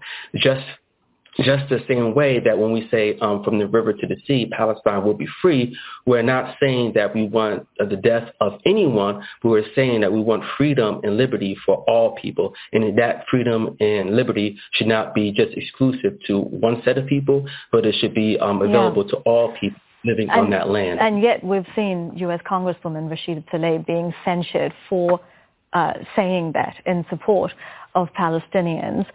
Noga Levy-Rappaport, you touched on the UK's historical role in colonization, and Mr. Imani was talking about, that people, that they know oppression because of colonization. Again, we've seen some of the biggest protests in the UK. Do you think that how much pressure or change has that led to in what the people in power are doing? I think it's leading to an enormous amount of pressure. We saw a very unfortunate vote against the ceasefire just 2 months ago, which did not result in a majority against the ceasefire, but there were numerous politicians who were made incredibly aware that when we go to the general election next year, a majority of their constituents who may have voted for them before are seriously reconsidering.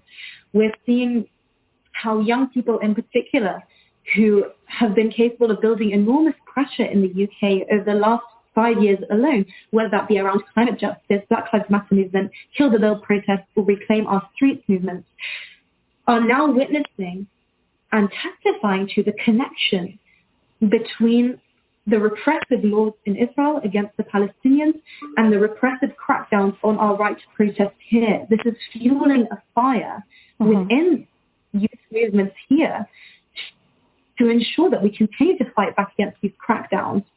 Young people have turned out in their hundreds and thousands for climate justice, but now they're witnessing that Palestinians don't have full security and autonomy over their own climate, their own water, their own food security, and their own environment.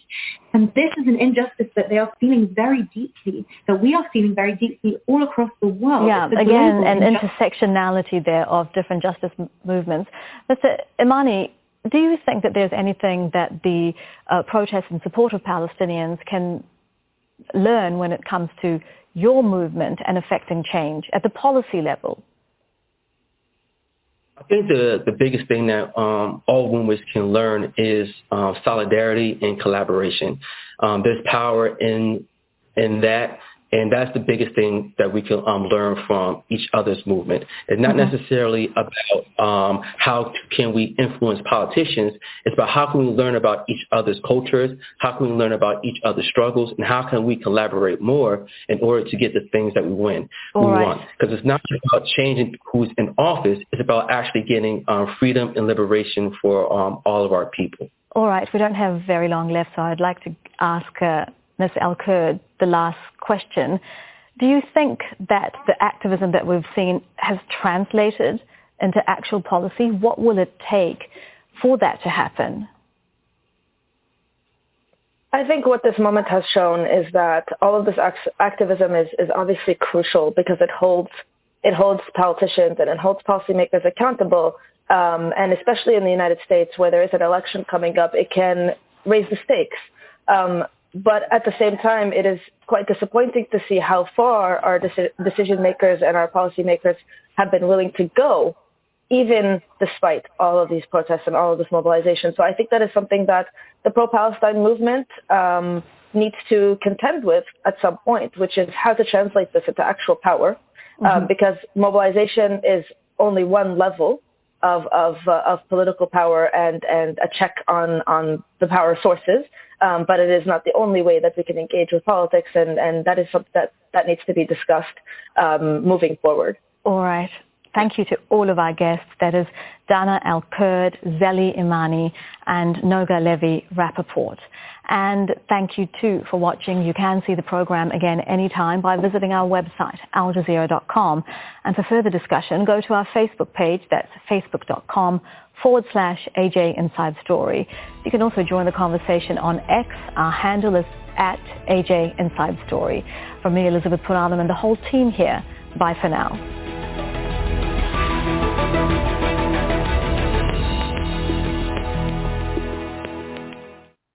Welcome back. And that was a discussion on the impact of the siege on Gaza upon youth in the region and throughout the entire international community that has mobilized them in the billions. And right now we want to move into our last segment. There's been much discussion about a purported new phase of the war against Gaza. The Israeli Defense Forces are demobilizing and withdrawing units of their armed forces from Gaza. What does this mean? Let's listen to this report for some analysis in regard to the situation there.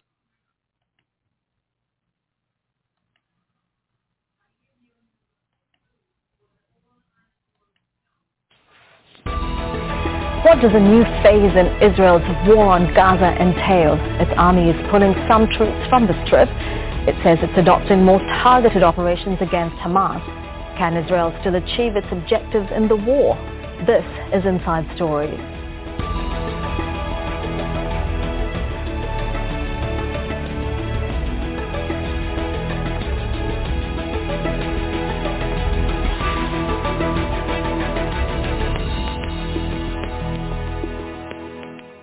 Hello and welcome to the program. I'm Elizabeth Puranam. Israel's longest war is entering a new phase. Nearly 3 months in, Israel's military is pulling some of its forces out of Gaza. But Prime Minister Benjamin Netanyahu says the fight against Hamas will continue for many more months. The new strategy, it seems, will focus on carrying out more targeted attacks against the armed group. But with more than 20,000 Palestinians killed and millions displaced, some are questioning whether Israel can achieve its military goals. Political divisions inside and outside Israel are fueling criticism of Netanyahu's handling of the war and quite possibly shaping his decisions on how to approach it. So what does this new military phase mean for Israel, the Palestinians, and for Hamas fighters? We'll explore those issues with our guests in a moment, but first, this report by Katia Lopez-Horayan. It's a new stage in the war on Gaza. Some Israeli soldiers are being withdrawn from the Strip, and some analysts see it as an attempt to shift the military's focus to more targeted attacks against Hamas. A way to redirect attention to Lebanon, where Hezbollah fighters have been exchanging fire with Israeli forces to show solidarity with Palestinians. We continue intensive strikes to hit Hezbollah's deployment close to the northern border. It no longer looks as it did on October 6th, nor will it. The move comes amid widening political divisions in Israel's coalition government over how to manage the war and how to end it. Under pressure from his ultra-right coalition partners, Prime Minister Benjamin Netanyahu canceled a war cabinet meeting last week where post-war arrangements were due to be discussed. Despite Israel's removal of some battalions from the Strip, he says strikes on Gaza will continue. We've had great success in the war and also some painful cases. Achieving victory will require time. As the Israeli army chief says, the war will continue for many more months. Netanyahu is facing criticism on several fronts. Israel's biggest ally, Washington, is pushing Israel to scale back its indiscriminate attacks on Gaza. At home, protesters are still calling on Netanyahu to secure the release of Israeli hostages. Analysts and others say Netanyahu's credibility is at risk, and political pressures are likely driving his decisions. I'm afraid that the government of Israel has prioritized otherwise its political ambitions, and the hostages is not on the top priority. In order to release these hostages, a ceasefire must be taking place. There's no other way. In what could signal another significant shift, the U.S. Defense Secretary has announced the withdrawal of aircraft carrier Gerald Ford from Israel's shores. The threat of spillover conflict, he says, has declined. The war on Gaza is Israel's longest war.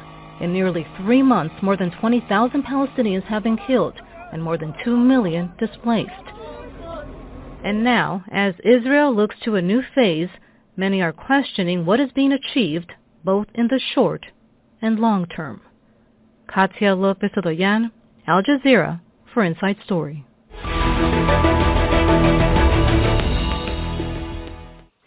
Let's bring in our guests. In London is Andreas Krieg, Associate Professor of Security Studies at King's College London and an expert on security and strategy in the Middle East.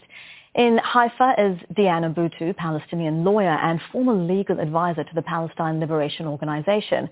And also in London is Yossi Meckelberg, Professor of International Relations and Associate Fellow of the MENA program Chatham House. A very warm welcome to all of you. Mr. Krieg, I'll begin with you in London. There has been a lot of talk for weeks now about a new phase of the war, most notably with the US urging Israel to conduct its operations differently. What do you think this new phase will look like? Yes, I mean, the Israelis have been under a lot of pressure over the last couple of weeks by the Americans in particular to kind of tone down the intensity of war fighting. And for the last 2-3 weeks, we were talking about the next phase coming soon. And I think we're entering that new phase now. The Americans really wanted to see an end of fighting and kind of hoping that there would be a more permanent ceasefire in the making. Unfortunately, the Israelis are saying they haven't achieved any of their objectives yet, particularly when it comes to freeing hostages and also killing the most senior members of Hamas. So the next stage is probably going to be a more low-intensity counterinsurgency phase where we see operations being conducted by kind of spearheaded sort of special forces and other pioneering forces who will remain within the Gaza Strip in what we see on satellite images to appear to be fortified forward operating bases, and from which they could now operate deeper into the territory. But we'll see some of the kind of rear end of IDF forces who were there not to seize territory but to hold territory, to kind of be incrementally being removed from the Gaza Strip. And then we'll see also more targeted operations to kind of respond to emerging targets when they come, with probably close air support from the air, and then allowing hopefully Palestinians to return to whatever is left of their houses, and which is obviously not a lot, and allowing for more humanitarian aid to come in. But the Israelis are building this at the moment. They really haven't laid it out yet. We might have a press conference later today where this will be outlined in more depth. All right, Ms. Butu in Haifa, do you think that the next phase, how hopeful are you that a next phase of Israel's operation could be, if not the beginning of the end of this war, certainly a move to what Mr. Krieg describes as lower intensity? Look, I disagree. I think from the beginning, Israel has made clear what it wants to do with the Gaza Strip. This is not at all about returning Israelis. It's all about ethnically cleansing the Gaza Strip and perpetrating a genocide. They've made it clear from day one when they said that they wanted to see a smaller Gaza and a thinned out population. Can you imagine if you'd heard people around the world talking about thinning out the Jewish population and for nearly 90 days seeing bomb after bomb after bomb? You'd see global outrage. But what they do instead is they're couching this in terms of some sort of military phases, when we know that that's not at all the case. If they wanted the Israelis returned, they could have returned them within the first few days when the offer was on the table. But instead, Israel's taking the opportunity to ethnically cleanse the Gaza Strip and to perpetrate a genocide. And I don't think that we should be shy about saying what it is that Israel's doing. And I also disagree with the fact that these claims that somehow the United States is asking Israel to ease up. They've had opportunity after opportunity to actually vote in favor of resolutions, UN Security Council resolutions, demanding that Israel stop. And instead, they've either vetoed or they've abstained. And so they're not doing anything to put any pressure whatsoever on Israel. This could all be ended if the United States picked up the phone and said to Israel, enough is enough, or if the world said to Israel, enough is enough. But all that I see is that there's a genocide being perpetrated, and people are talking about phases of a military operation. It's quite silly. Mr. Mecklenburg, what do you think of what you've heard so far, and how genuine Israel is, or even the U.S. is, when they talk about doing more to protect civilian casualties going forward, more targeted operations against the leadership of Hamas rather than the wide-scale bombing that we've seen so far? Yeah, I think it's difficult to really decipher what's the intention here, because we hear so many contradictory messages from Israel, from the United States, from the international community. So if you believe for the far right in Israel says, so probably it's talking about reducing the population of Gaza, and completely unacceptable against international law. People like Bezalel Smotrich talking about the only way for security is if the only 100,000 to 200,000 people live, Palestinians stay in Gaza. I don't think this is the direction forward. I think there is the rhetoric that some of the far right try to push, resettling Gaza and reducing the population. At the end of the day, the people of Gaza, the Palestinians, they are not going anywhere, and I don't think there is going to be a situation they are pushed elsewhere. I think what we are going into, to what Anya said earlier, into a low-intensity war. Obviously, many of us called for a ceasefire a long time ago, because the level of killing through bombardment, by Israeli bombardment, is completely unacceptable. So we need to move into a ceasefire. What the Israeli claim is the move to phase 3 of this war, as a result of the discharge many of the reservists. Let's remind our listeners or the viewers that there is impact when an army is based on reservists. It means there is also economic impact to this. And one of the reasons, Mr. Meckelberg, one of the reasons that Israeli officials have said that they are pulling so many troops out of Gaza is to return the reservists to civilian life, to shore up the, war-battered economy.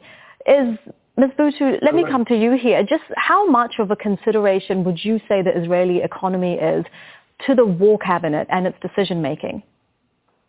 Look, I think that what Netanyahu really cares about is Netanyahu, and he wants to stay in power. And unfortunately, the longer this war continues, the longer it is that he is able to stay in power. And this is exactly what the calculation is. At the same time, the Israelis are quite worried about the body bags that are coming back into Israel from the Gaza Strip. This is quite a high number for the Israelis, and I don't think that they expected this level of resistance back.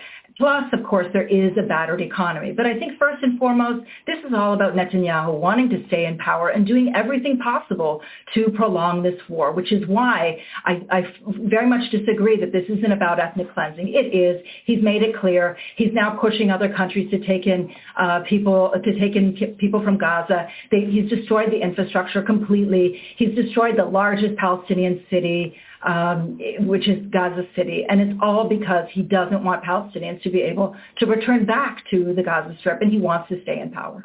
Mr. Meckelberg, the latest poll by the Israel Democracy Institute shows that only 15% of Israelis want Netanyahu to remain Prime Minister. Do you agree with Ms. Bhutto? Do you think that he has a personal interest in not discussing the future? We heard that a war cabinet meeting was cancelled last week amid reports that Netanyahu doesn't want to discuss what happens after the war. Well, in this I completely agree with that. And I think, unfortunately, Israel being hijacked, taken hostage by Netanyahu's personal interest because of his corruption trial. He needs to stay in power to also potentially not go to jail and not to his corruption trial never coming to its natural conclusion. So in this sense, I think this is the case, and he has interest even in prolonging the war as long as he assumes that there is a correlation between prolonging the war and him staying in power. But yes, his level of support within the Israeli society is very low. What Israel needs is actually fresh election. But even this is not going to ensure the end of the war and whether there is an Israeli plan for the future of Gaza. The one thing, whatever the plans of the far right, I think the international community won't allow to push 2.3 million Palestinians out of Gaza. If the United States is serious about it's about what it says about two-state solution and a ceasefire, it needs to act and act quickly.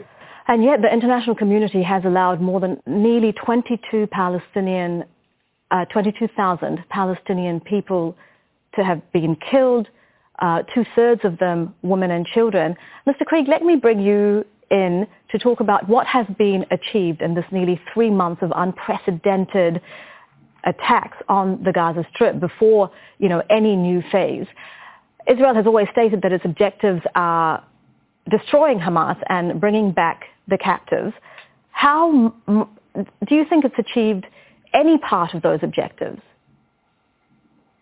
No, not really. And I think from the onset when these objectives were stated, it became clear for most analysts, military analysts and strategic analysts in particular, to say this strategy is not achievable, it's not sustainable. And the worst part of it is all this slaughter, all that killing, all that destruction that we've seen across the Gaza Strip has come very much in vain, because what has been achieved is very little. And what the Israelis are now realizing, and they should have realized, they should have known, intelligence should have known after the 7th of October, is that there is a city beneath the city. So they have leveled and flattened the entire part of the urban area overground of Gaza City, but now haven't really moved forward into the underground world. And they're now saying there are hospitals, there are tunnels, we knew that there was a city beneath the city. And that fight, which was always going to be the more difficult one, is the one that you can't target from the air, is the one where you need to send infantry in. This tunnel system is still intact, largely intact. The fact that they haven't really decapitated Hamas, which is what they wanted to achieve, they haven't found the leaders that they were looking for, also suggests that they haven't made much progress progress on that front. We still see on the New Year's Eve, we saw rockets being fired into central Israel from the Gaza Strip, despite the fact that most of the territory has actually been occupied now by the IDF. They haven't released the hostages. Again, that is the only way you can release the hostages, through negotiation. Hamas has put a lot of different proposals on the table that Bibi Netanyahu has refused to accept. And Hamas remains operational. And my point being, and it remains the same over the last 2 months, is if you want to fight an idea like Hamas, if you want to fight resistance, if this is what you're trying to demobilize, then what you need to do is you need to offer a social and a political alternative. Israel has offered absolutely nothing. Nothing in terms of a strategy, nothing in terms of an end, nothing to an alternative to the Palestinian people that they can embrace. And Ms. Krieg, when Andreas Krieg speaks about the absolutely limited achievements of the Israeli military against Hamas, against its expansive tunnel network militarily, what kind of impact has this war had on Hamas as a political movement? I think that I think we should step back and really question this idea that a city can be a target. A city can't be a target. And what we're hearing, what I heard, is that, it's okay in many ways to simply wipe out cities because they haven't yet achieved their targets. I know that's not exactly what he was saying, but if you read between the lines, this is what many of the analysts have been saying. And I think that it's very important that we step back from that and really question this idea that Israel gets to achieve carte blanche, that it can do whatever it wants and carry out whatever it wants to carry out because there's something called Hamas. That said, if you ask me about where Hamas is standing, I can tell you that people are very much supportive of anybody who's going to stand in the way between them and their annihilation. And right now, it's Israel that's doing the annihilating, and it's Hamas that is trying to protect Palestinians from being wiped off the map. And so you have seen a rise in support for Hamas because we haven't seen that anybody around the world is coming to the defense of Palestinians or trying to protect Palestinians. Quite to the contrary. People are talking about how it's okay to target schools, how it's okay to target hospitals, how it's okay to target a tunnel infrastructure, when that's not at all But we have legitimate. seen, Ms. Bhutto, we've seen certainly at the United Nations, within the General Assembly, within the Security Council, the majority of people want to protect Palestinian civilians and are saying that Israel's operation is not okay. It's the US that has been blocking resolutions calling for a ceasefire. Correct, but we also have not seen a mass mobilization of international countries, particularly from the West, who've actually put into place measures to stop Israel. All that we've seen is one leader after another come forward and give Israel the greenest of green lights, and that is why the United States feels so emboldened to continue to do so. This is an issue of genocide, and it's up to the world to stop genocide. This is what the international legal system was developed for, was to precisely stop genocide. And right now, the only country that I've seen step forward and try to push for an end to this is South Africa through their filing of the case before the International Court of Justice. And Israel has said that it will respond to that case, that it is going to contest this case brought by South Africa. As a lawyer, how do you assess the case of genocide against Israel? And do you think that cases such as this impact what it does on the battlefield, even allegations? Yes. So in terms of whether a claim can be made, yes, very easily. Look, there's two components to genocide. One is the actions, which we've seen being carried out, and I've already described those, and my co-panelists have also described them. But there's also the intent, and the intent is usually the most difficult part to achieve. And yet here we've seen that Israeli leader after Israeli leader, whether that includes the Minister of Defense, the President himself, or the Prime Minister, have made statements that are genocidal. And it's the genocidal statements coupled with the actions that we've seen on the ground that can easily make the case of genocide. And this is where the international legal system has been brought into place. The whole system was designed as a system to prevent the grossest of gross atrocities, and genocide is the most gross of the atrocities that can be perpetrated. This is why I say that it's up to the world community to put into place action to stop Israel. Will it affect people on the ground? I certainly hope so. And if it doesn't, this is why we also see that people are putting forward claims against the individual officers themselves, the individual people who've made these orders themselves, so that they too can be brought before the International Criminal Court. Mr. Mekelberg, you've heard what Andreas Krieg, what Diana Bhutto have said, that the nearly 3 months of Israel's attacks on Gaza. They haven't deterred Hamas militarily. They haven't defeated them politically. What are the conversations that the Israeli War Cabinet is having at the moment about what they're going to do next? Is the Israeli War Cabinet united in their approach? Well, I think there are differences in cabinet, no doubt about it. I think the important point here, while Israel has the right to retaliate after what happened in October 7, this is not the right way to respond to this. And the killing of more than 20,000 people in Gaza, most of them civilians, the destruction, the devastation caused in Gaza. And I think once and for all, there has been recognition there is no military solution for the Israeli-Palestinian conflict. Welcome back. And that was a discussion on the purported new phase of the siege upon in West Asia. And that's going to conclude the Pan-African Tuesday, January 2nd, 2024. We've been broadcasting from our studios in downtown Detroit. We'd like to thank all of our listeners for tuning in once again to another edition of our program. If you'd like to have access to this edition of the Pan-African Journal special worldwide radio broadcast for Tuesday, January 2nd, 2024, go to the Pan-African Radio Network. That's at blogtalkradio.com/Pan-African Journal. That's blogtalkradio.com/Pan-African Journal. If you'd like to read the Pan-African Newswire so you can stay abreast of some of the most pressing and burning issues of the day, just go to our website at panafricannews.blogspot.com. That's panafricannews.blogspot.com. We're going to close out with the music of John Coltrane and Eric Dolphy from a live concert in Helsinki, Finland in 1961. This is Abayomi Azikiwe signing off, and have a beautiful week.